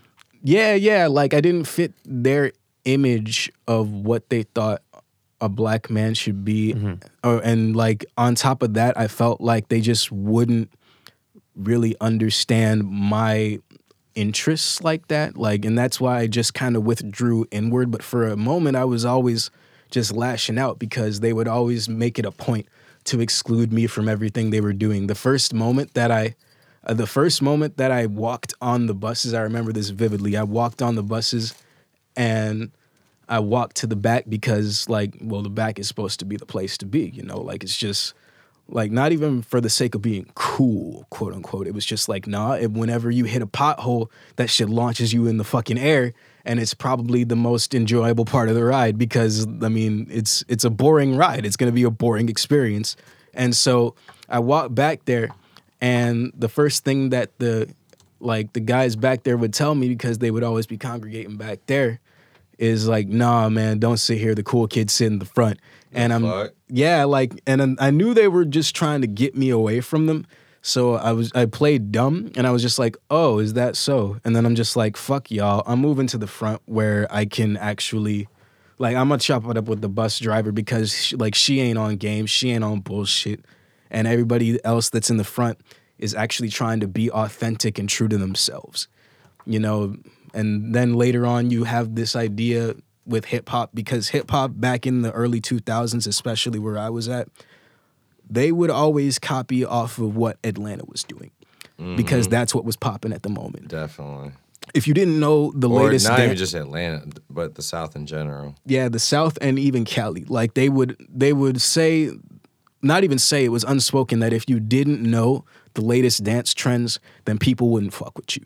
I didn't know Crank That Soulja Boy, they wouldn't fuck with me. I ain't know chicken noodle soup, they wouldn't fuck with me. I ain't know how to jerk. I still know how to do that. What? Both of those. What? Both Soulja Boy and chicken noodle soup. Oddly enough, I still know how to do those. It was only like when I knew how to jerk and like started wearing skinny jeans and shit that people actually started trying to fuck with me more. I'm sorry. No, it's cool. It's funny to think about because it's that groupthink shit. It's a groupthink mentality, like lemmings off a cliff. Like they'll just try and congregate over this like faux culture that they have built for themselves. And I mean, don't get me wrong, it's still fine to have fun and enjoy things. I'm not going to knock a person for enjoying certain things, but at the same time, they shouldn't be knocking me for enjoying my shit. So I'm just like, if y'all going to exclude me, fuck, might as well run this fade because I ain't going nowhere. I ain't going nowhere. And like, and so like, it was me versus them, and like them trying to take away like, I guess my place in this entire social experience, because I was just trying to make friends in the beginning. Like I didn't mean any harm. I didn't mean any trouble.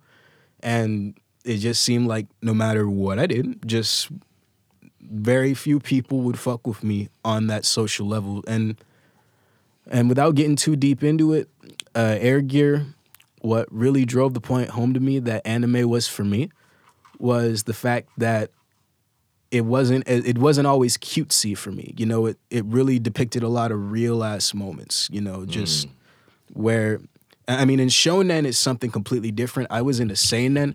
Air Gear was a seinen. So you have shoujo, shonen, and seinen.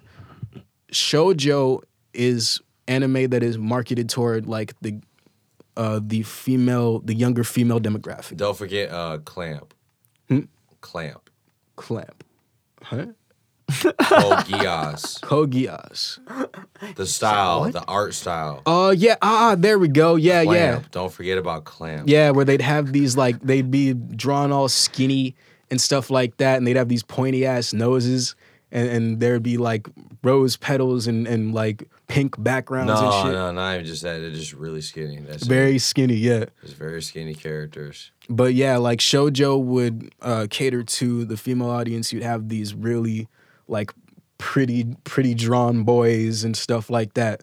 And then you had the other end, which was shonen, which was more action-based, and it was catering to the male audience and stuff like that. That was their demographic. And then you have seinen, which is supposed to be more toward the adults, and it'll capture a lot of different adult themes, things like, you know, politics, or like, you know, maybe sports, or just it could be a show about completely nothing but a city, but have adult themes in it. Just like with Air Gear, you had these gangs, and yeah, sure, it had its little bit of fan service, but at the end of the day, these people were actually fighting and like getting hurt because of these like AT battles and stuff like that.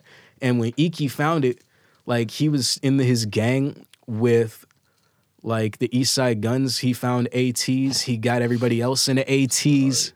That should And be so funny to me. I'm sorry.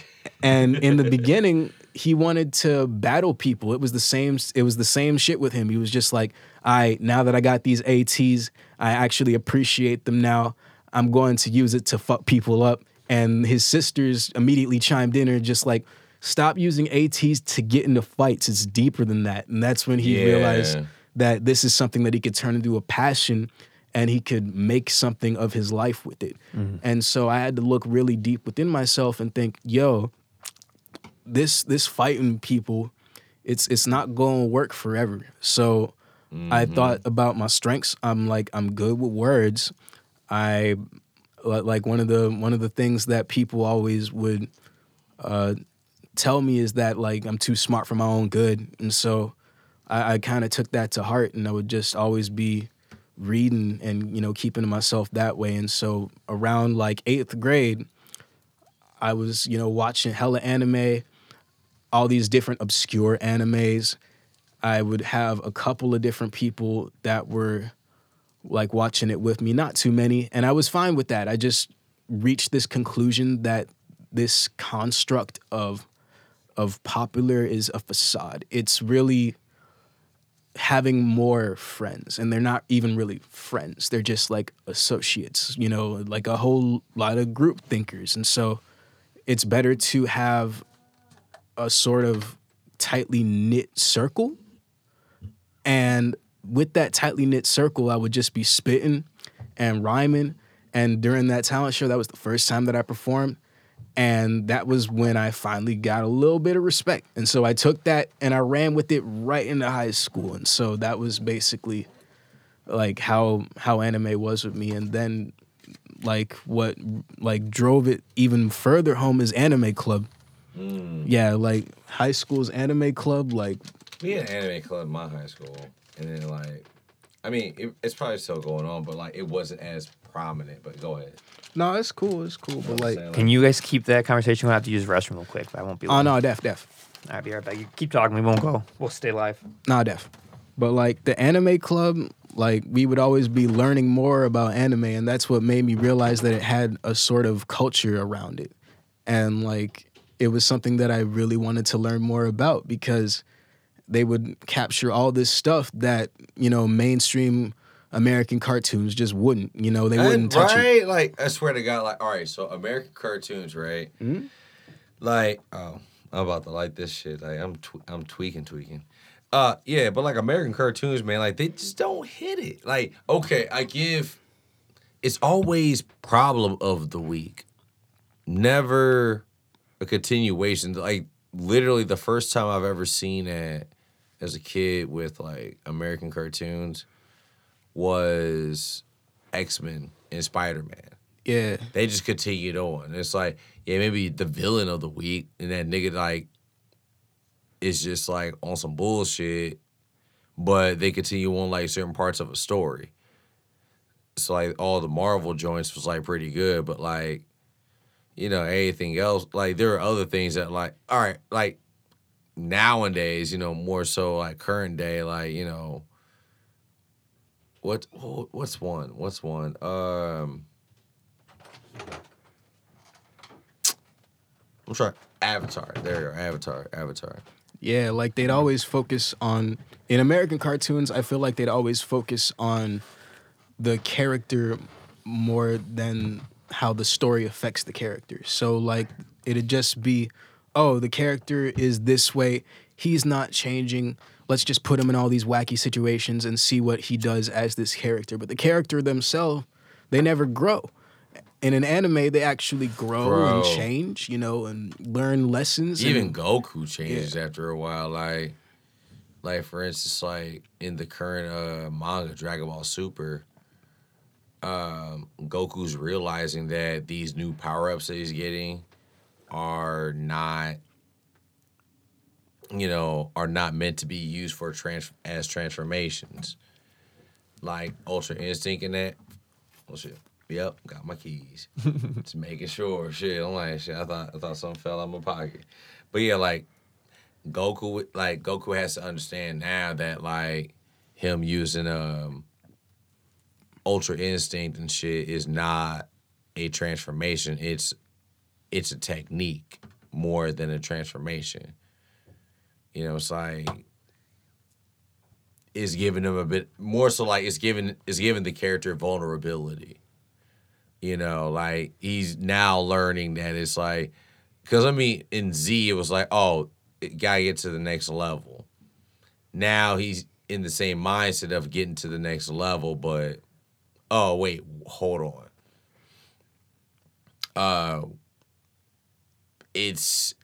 Let me understand this now.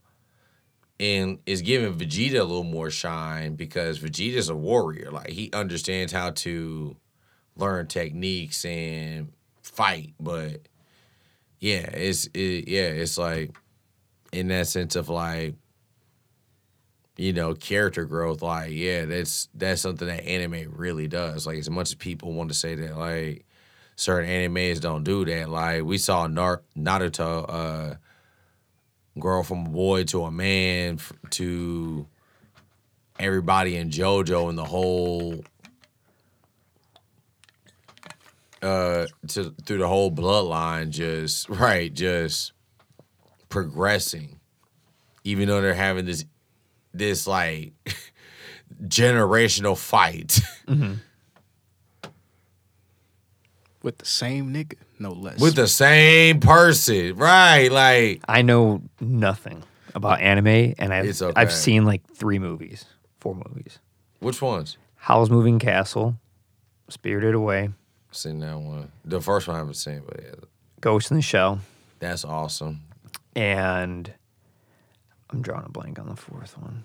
Pretty much the ones that are very popular, the classics that a lot of people know. You seen If the you, Akira? Miyazaki films. yeah, You seen Akira or Akira?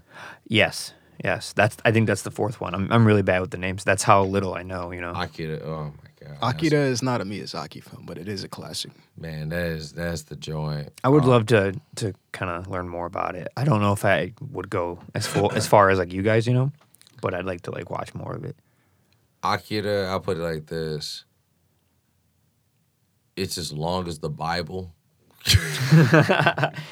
But thankfully there's more action pages than text. And you'll get into it. There's a lot of text in the beginning and it slowly dies down later on. But Akira, to my memory, but maybe I'm tweaking. But Akira, oh man, that's an amazing manga. Like the movie, I'll put it like this.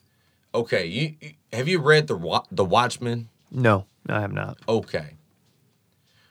I'll say this in comparison to American and Japanese, you know, literature and entertainment, right? Mm-hmm. Where the Watchmen comic book and the movie is where Akira is in the sense of the manga and the movie. There is just too fucking much to put in. Mm-hmm. You know, like I will agree on the argument that the sex scenes was too damn long and it was unnecessary. But It's not often you hear that about a movie. I mean, I ain't gonna front. You watch that motherfucker, like it's kind of like, Yeah. It's a little gratuitous, like yeah, like right. It's really gratuitous. It's like if y'all want to do that, make a porn. Like I know what you're damn. saying. like make a hentai. Yeah, right. Like, but Akira, but I mean, I'll compare. But Akira didn't have that. But like, you know, that's also like for those who ain't paying attention. I was talking about Watchmen, because I ain't gonna front. That shit was kind of like, all right, I get it, yeah, rated R set. Anyways, but like those two in the same sense, it's like there's too much to actually put in on the actual movie. Like they really like took bits and pieces from every little part and shit. Like kind of like how they did Lord of the Rings. Mm-hmm. You know, they made 3 movies, but They could have been a lot more. mm-hmm. You know, if they did the same thing that a lot of TV shows do now, where they could take 10 episodes, 10 1-hour episodes, you know, or even more than that, like multiple seasons, 3, 4, 5, 6 seasons, you could really tell a magnificent story with a lot of depth and character building, you know? And you can get viewers, listeners engaged a lot more easily. So it seems like that's very similar to anime. They have really in-depth stories, and that's why there's like a lot of TV shows, right? Yeah. So you can explain more when you have a lot of TV shows doing it. Like in-depth stories and interesting and well-written characters. Right. Like, Yeah. like for instance, like, and for the sake of being succinct, I'll just say, like, I'll fast forward, like, because I'm sorry, I've been going through, like, No, you good, man. my fucking entire life story. And fuck, No, like, it's all good. I feel like I'm on a fucking, like, couch in a shrink's office. Fuck. Yo, But nah, this like, is my little brother, everybody. Little kid. He is. No, look into the camera, my man. He's dressed like Android 17. You see how bad I feel? I feel like I should have dressed as Sheena if I knew this was going to happen. You're a Whitney Houston fan for Halloween. Yes. There you go. No. If I was gonna be a Whitney Houston fan, I would have got the Martin shirt, Whitney Hudden. I would have got that shirt. Man. I'm actually for to buy that shirt too. Yeah. Man. I mean, Yeah, I'm gonna buy that shirt. So when y'all see me, if y'all don't recognize my face, Dr. Quinn, you see this Whitney Houston shirt? Yeah, I'm gonna trade it in for a Whitney Hudden. Where did that name derive from, Dr. Quinn? Where'd that come from? Dr. Quinn? Yeah, for you. All right. So, woo! So, years ago,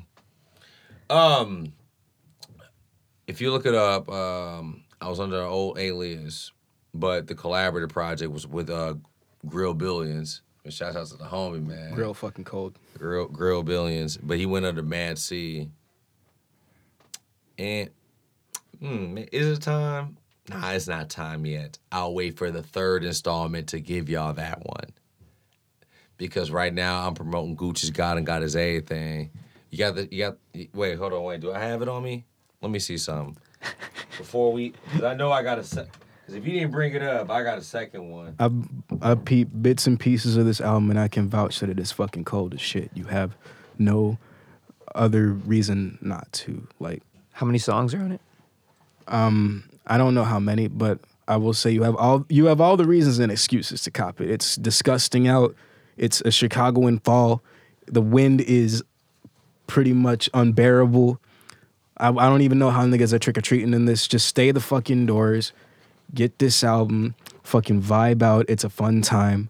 Like, shit, Black Friday is coming up. There's another reason. Fucking get it. Oh, man. Keep yourself fucking warm with that fire. Because, like, this man just covered a lot of different topics. And I'd say this was very thematically strong for him just, by virtue of me listening to it.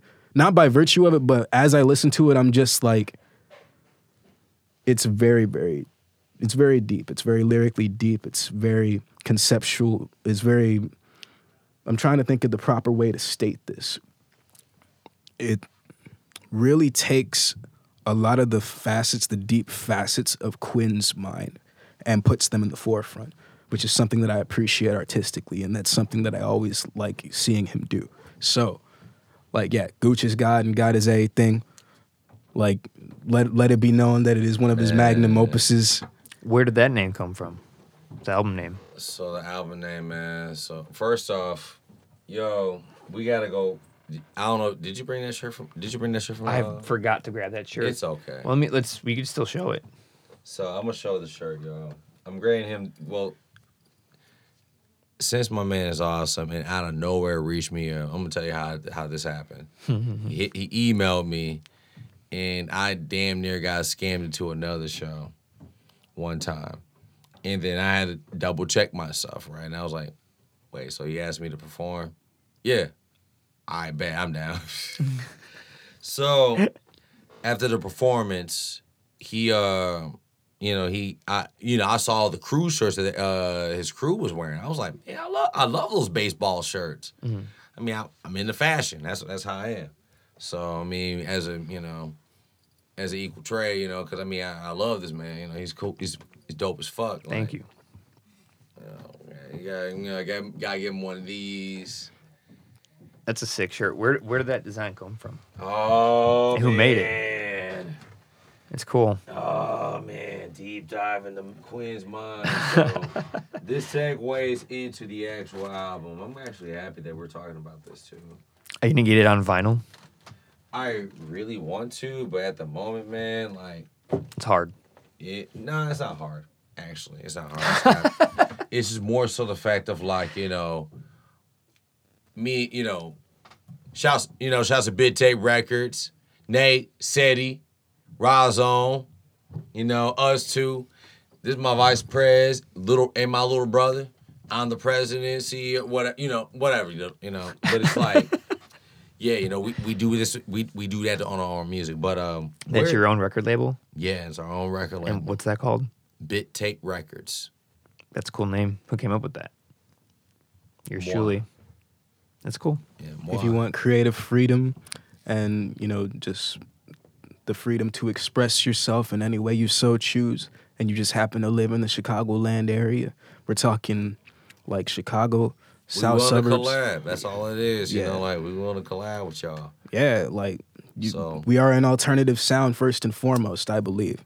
I could be wrong. That is just the way I look at Bit Tape. But we are an alternative sound, and we take pride in that because we're trying to do things that are off the beaten path, like just first and foremost. So all right, so the Gooch, right? yeah. So I was talking to so we were talking before about this, right? So like remember Different Strokes? Mm-hmm. So the bully was named the Gooch, right? That was the nickname of the bully, right? That Arnold had to deal with that. Lord rest his soul, Gary Coleman. Mm-hmm. And come to find out, the Gooch is a girl. And I was like, that's funny as hell. Like, oh shit, the Gooch. And then I heard Clan in the Front from Wu-Tang. Up from the 36 chambers, it's the Gooch. And RZA took that moniker, and I'm like, okay, that's hard.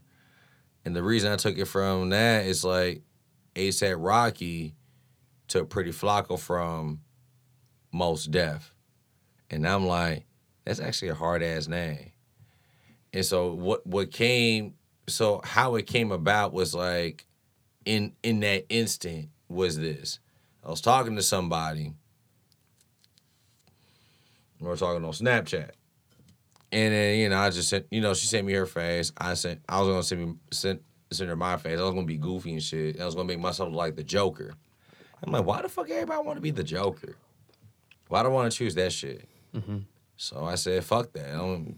So I made my face different, right? So I had my little fur snow cap, those little Russian hats and shit. Mm-hmm. And then took a picture of my face and then blacked it out like you see on there and shit. Mm-hmm. And then she was like, what the fuck is that? I don't know, the Gooch. Did she roll with it though? I didn't care because I rolled with it because I was like, you know what? That's going to be the first EP I do. And so after LB's, because LB's came out technically on the internet 2012. It really came out in 2011. But the 2012 version, if you got a VPN, you can find the Japanese version. The Japanese version is the actual true version. I'll say the old alias now. Y'all gonna get the exclusive, All right, here we go. Mancy and I2K. Space. Lowercase e, Capital L. Capital L, period, B, apostrophe S. And if you have a VPN and go to Japan, you'll hear the the actual uncut version of it is that it's the better version of that shit. Yeah.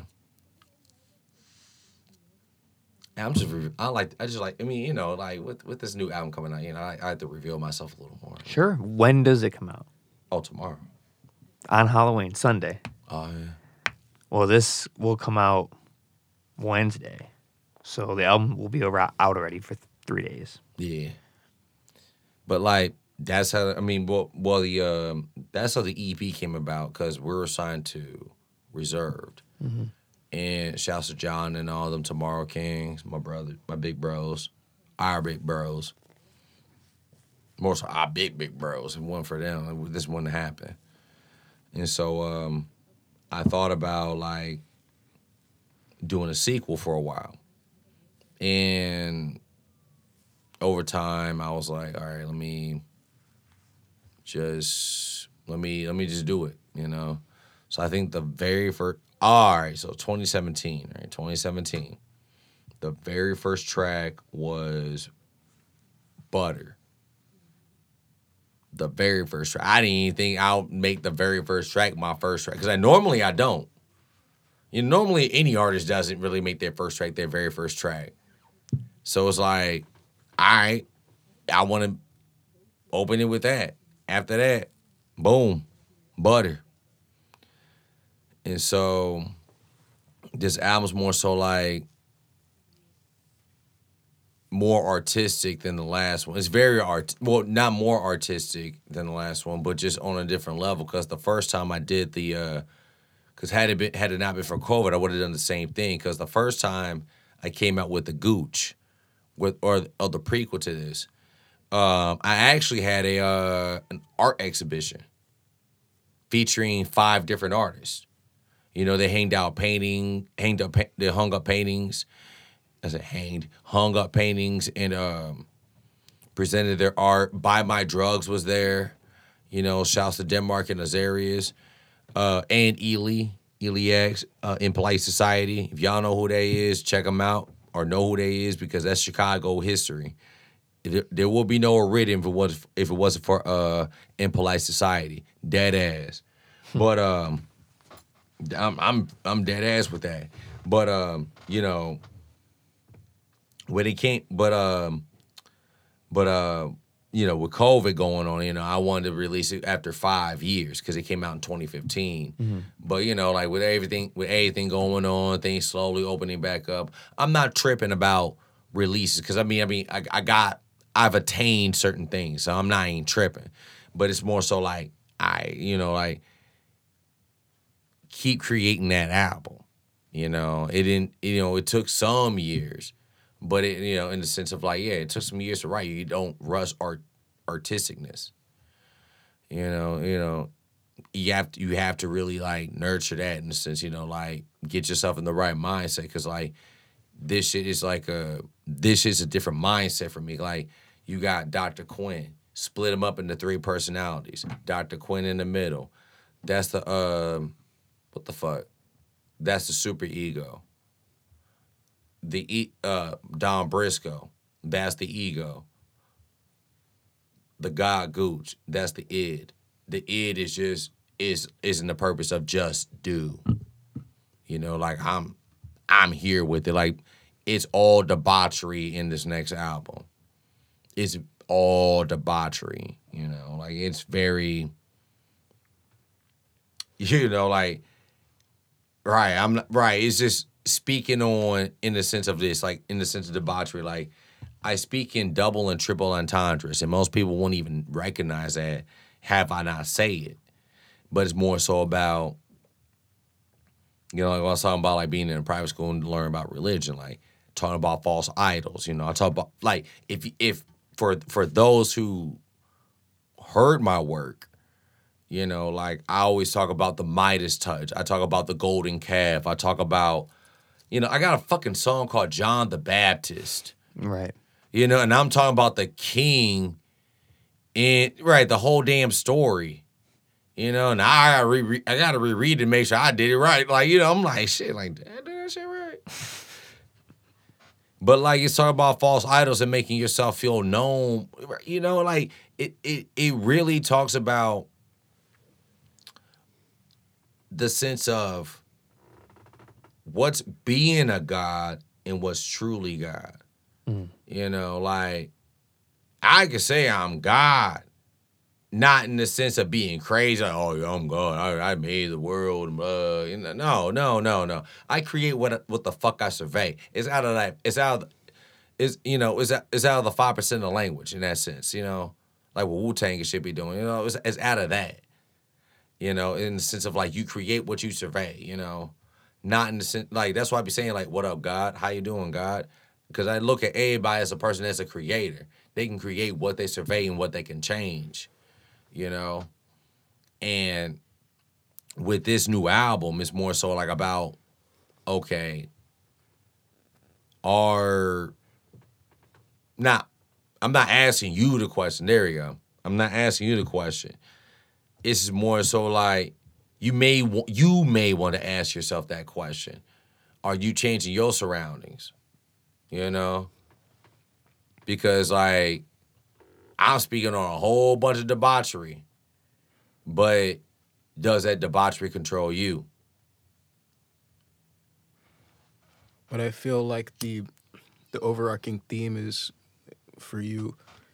If I were to restate it in a different way, it's that when you're addressing the listener, you are addressing them as though they are of God. Therefore, by that fact, they are in essence a God. Yep. Yeah. And I like that. That's very deep. Yep. Do you face your own,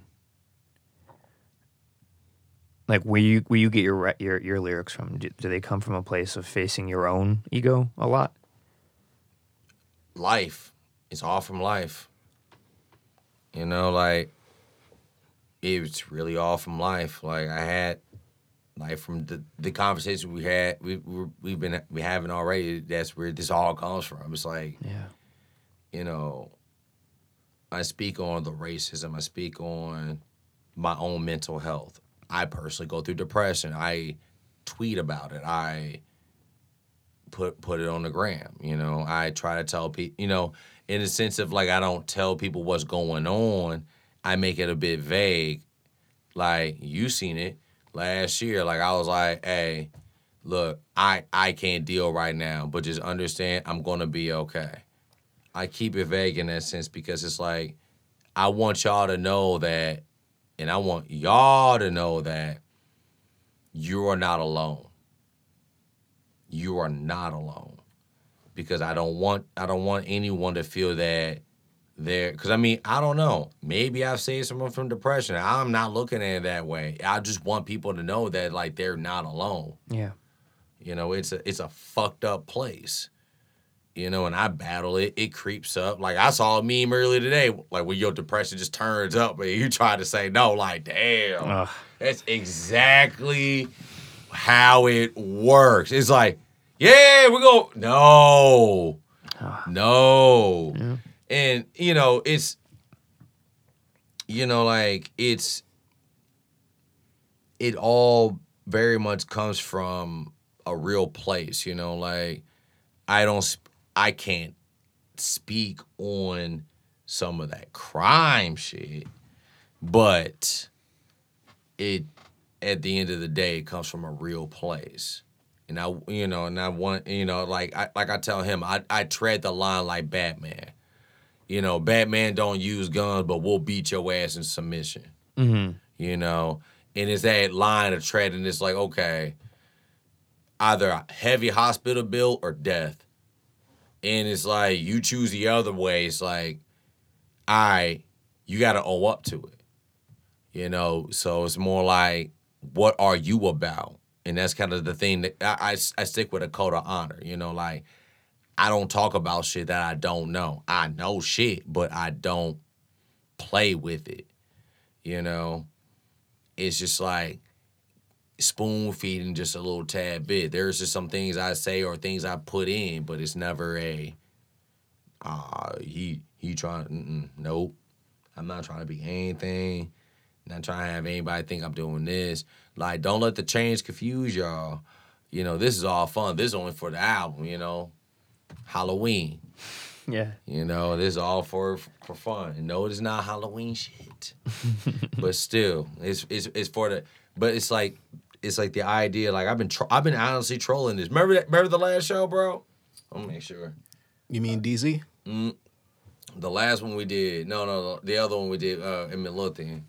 Oh, word, yeah. Yeah, Cash was upset. They were so mad. They was upset. I had all 4 on. You was on your Mr. T shit, and like people like scoffed. They were looking at your shit, and Why? they wanted to put the, you know how on YouTube they do the little diamond tester, the density testers on rappers' chains and They scoffed. They were just like, oh, like where you get them shits from, a vending machine? Like, fuck. Nah, he's trying to portray an image. He is not a parody of it, but he is a statement on all of these different stereotypes of the rap image that you guys cling to so much. Like, exactly. Yeah, exactly. And I vibed with it. Like, I'm just being very, again, like we always say, it's being disrespectful. Yeah, like it's like in the good way. It's like, you know, like I ain't sitting there saying it's good to be disrespectful, but it's like it's more controversy in the sense of like, shit, who do you think he is? Well, I feel like I'm better than you right now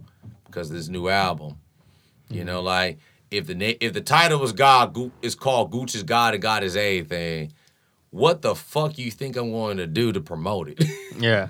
I'm not the biggest fan of Ye, but I'll take a page from his playbook in the sense of, hey, and a lot of other rappers, even like Tyler, you know, like I saw this is an artist on Instagram that like paints people from the ages and shit, you know, like Anvic, you know, like you have a certain age of you, you know, like where you come from and where you go.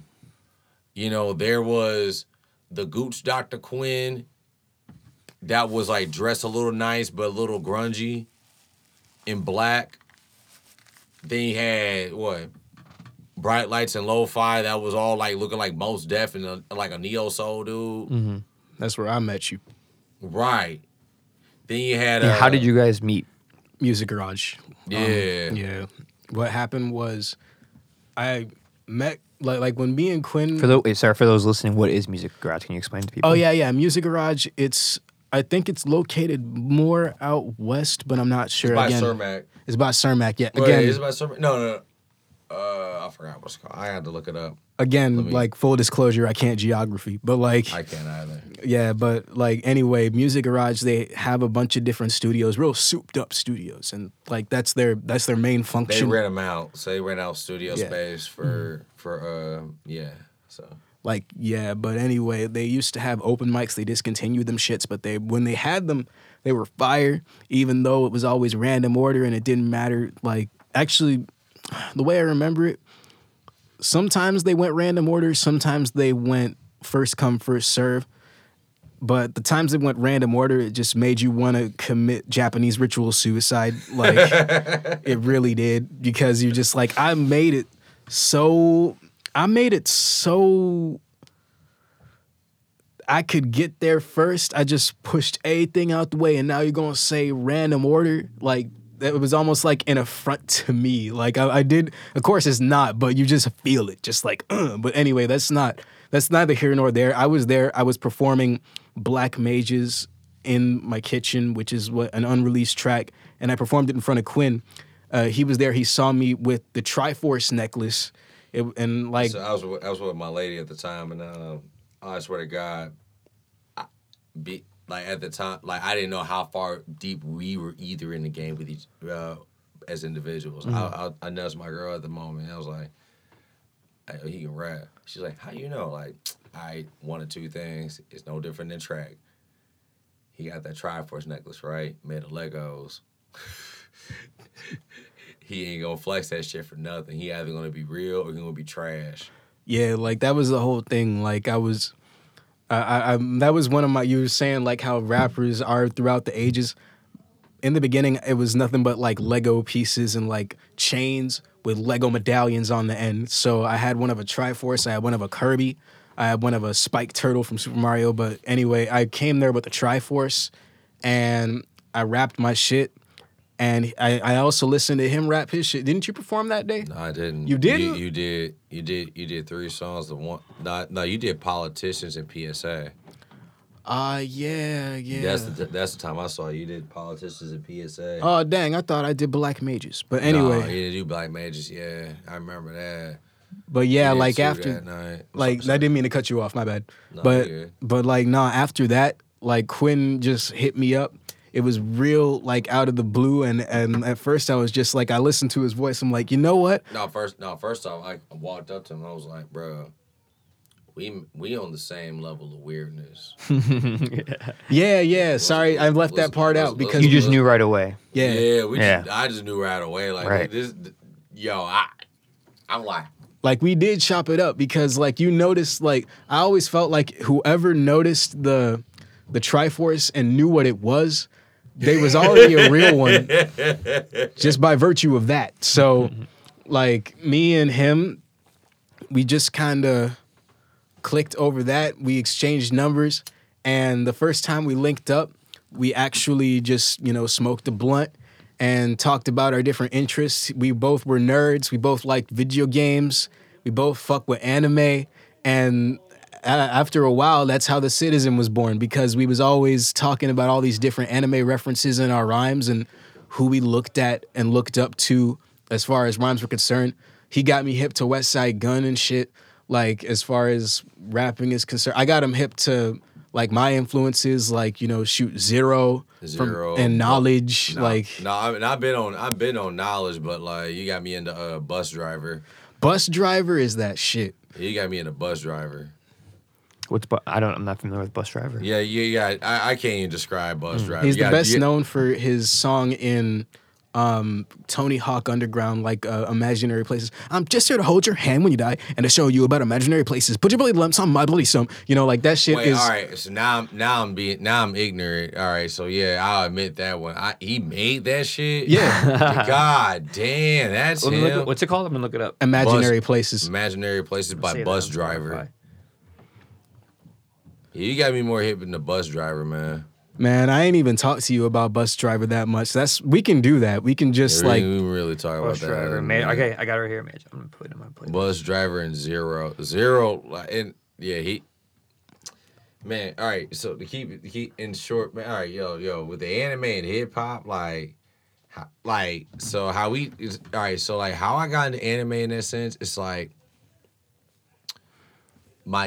I didn't even know it at the time, but my dad got me into Speed Racer and Astro Boy, and then later on, I started recognizing that like Street Fighter and shit was like from Japan, but motherfucking Dragon Ball Z. Motherfucking Dragon Ball Z. Gotta be like champagne. Motherfucking Dragon Ball Z. So anime has been a big influence. It really has been for a long time. And it's like my favorite, I'll say, of all time will still be between.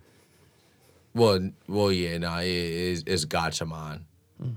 Gatchaman, and then like second will be like the Devilman OVAs.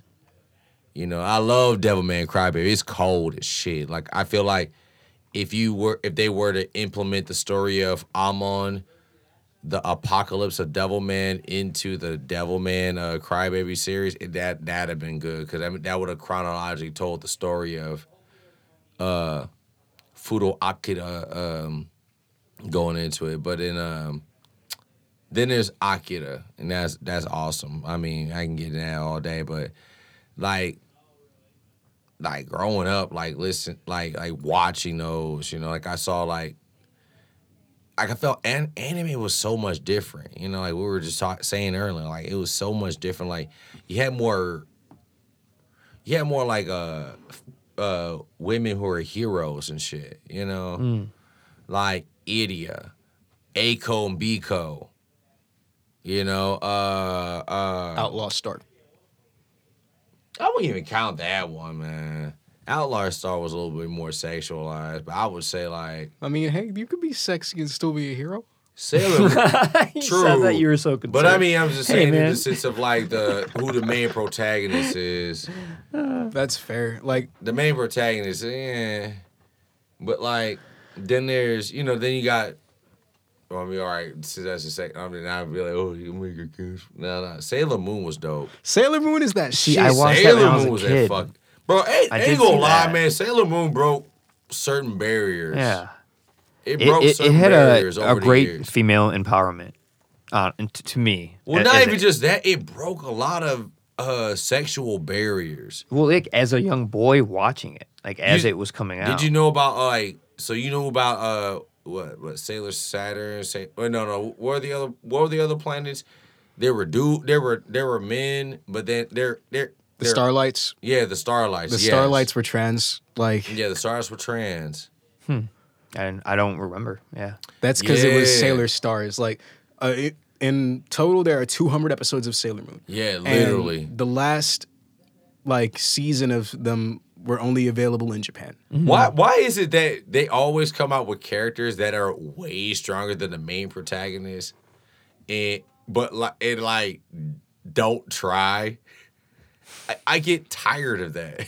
I mean, they wanted. I feel like the way that they tell that story is just so, like, they can show that the main character is going through some kind of growth. Like, the outer sailors, the outer planet That's Sailor word. Scouts, like Uranus and Neptune and Pluto, and I guess we can add Saturn to that. They're all stronger than Sailor Moon in most situations. They could fucking mop. Facts. They could fucking mop the floor with her just by virtue of their abilities. Even Venus can whoop her ass. Yeah, because Just she's by- been in just the game longer. Because she got combat skills alone.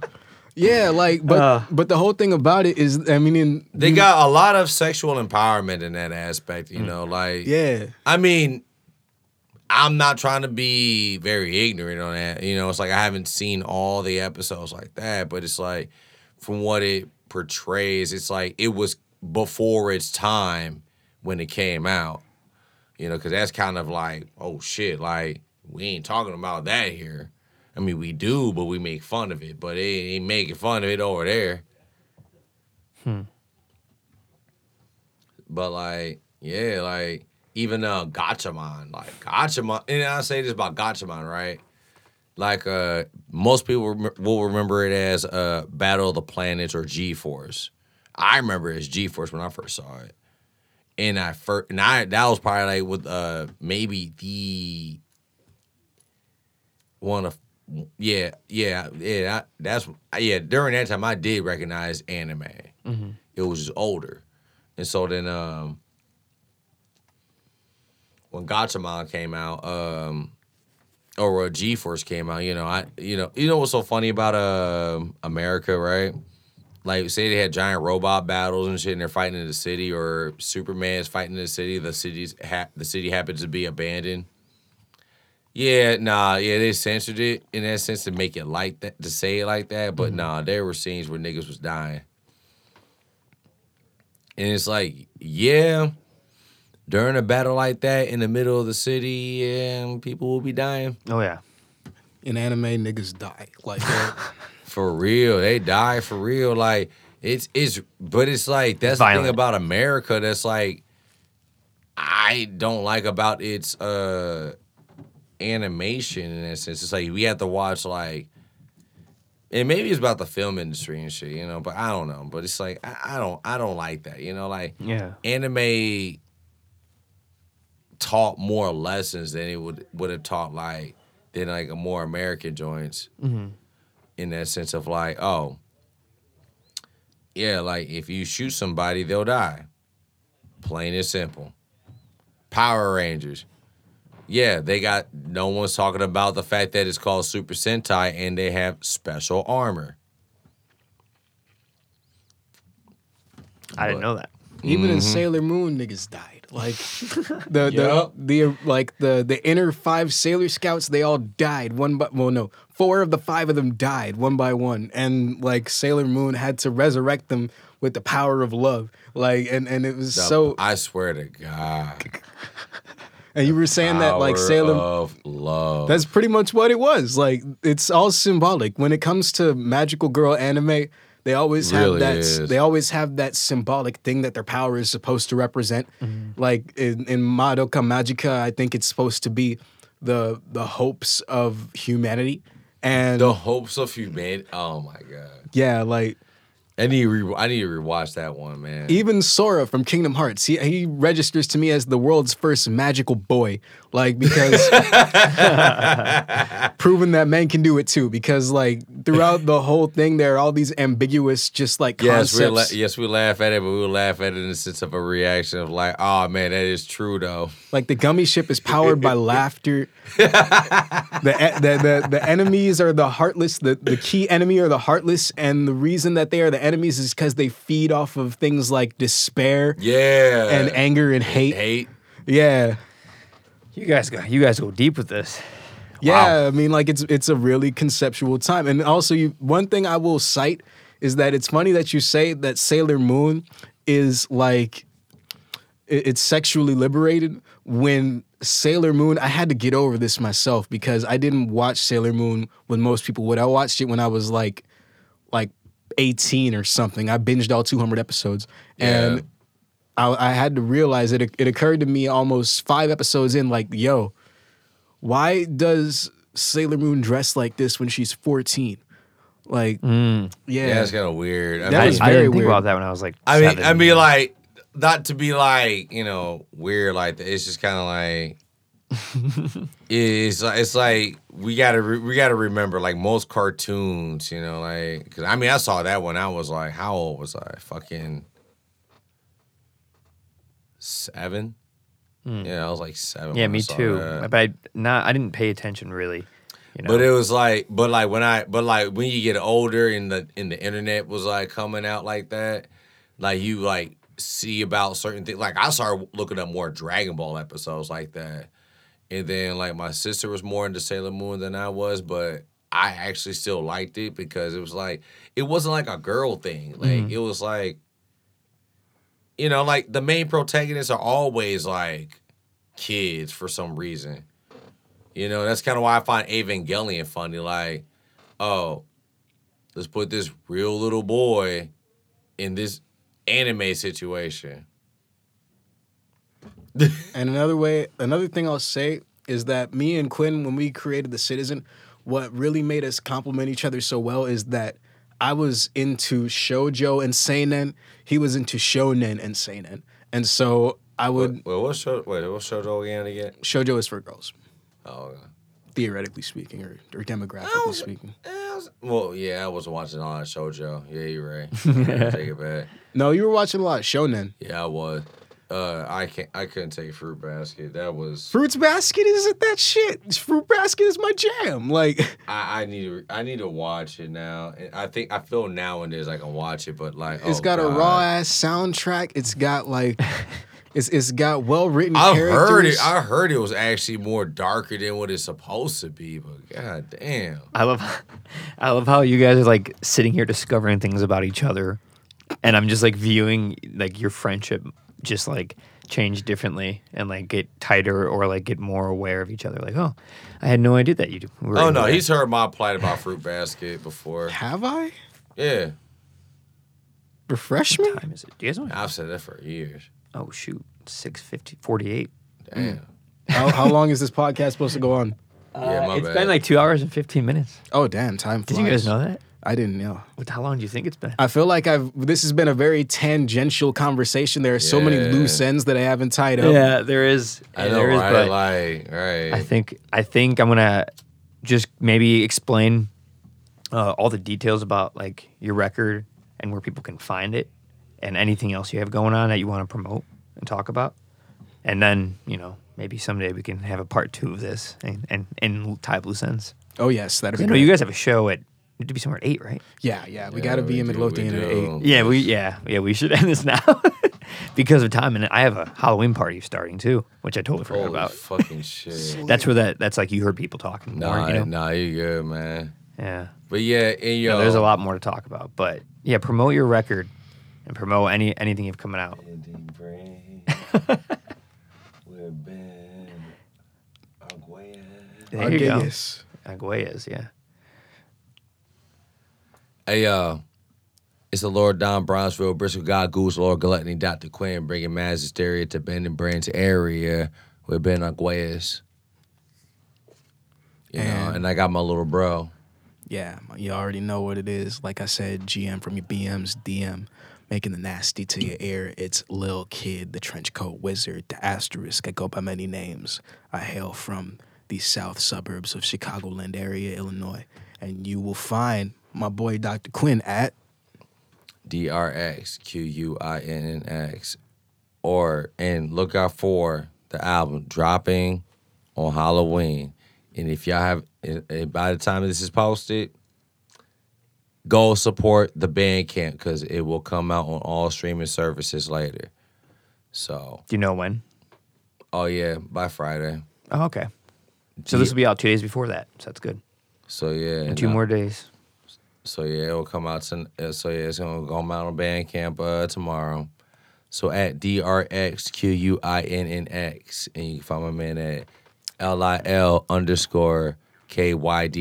Don't go to just straight LILKYDD because Do not. they hacked that shit and they're trying to push Bitcoin scams on that shit. Like, don't do it. So at LIL_KYDD and follow me at DRXQUINNX. You heard me. Wonderful. Thank you both, gentlemen. It's been a pleasure. I learned a lot. I discovered a lot. And I don't know. I really look forward to the next time we hang out, the next conversation. Last thing I will say. Sure. Watch, if you want to get into anime and you like seinen, I feel like this will help. Like, this will definitely fit with your demographic, I'd say. Yeah. Okay. Durarara. It's Yeah, that's a good one, man. Durarara.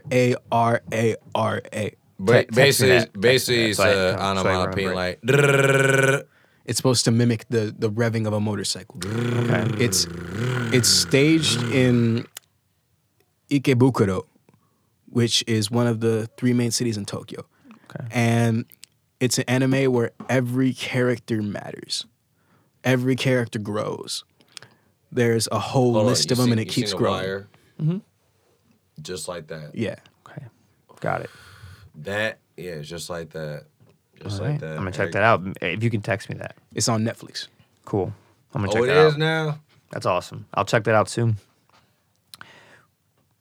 Lil Kid, Dr. Quinn, it's been wonderful.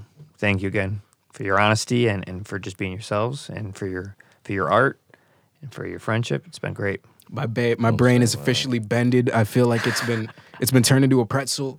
Like, it's cool though because I'm happy about it and it is consensual. Therefore, it is right. I love it. Thank you. Thank you. Thank you both. It's been a pleasure. All right, take care, guys. Gucci's got it, got his ass.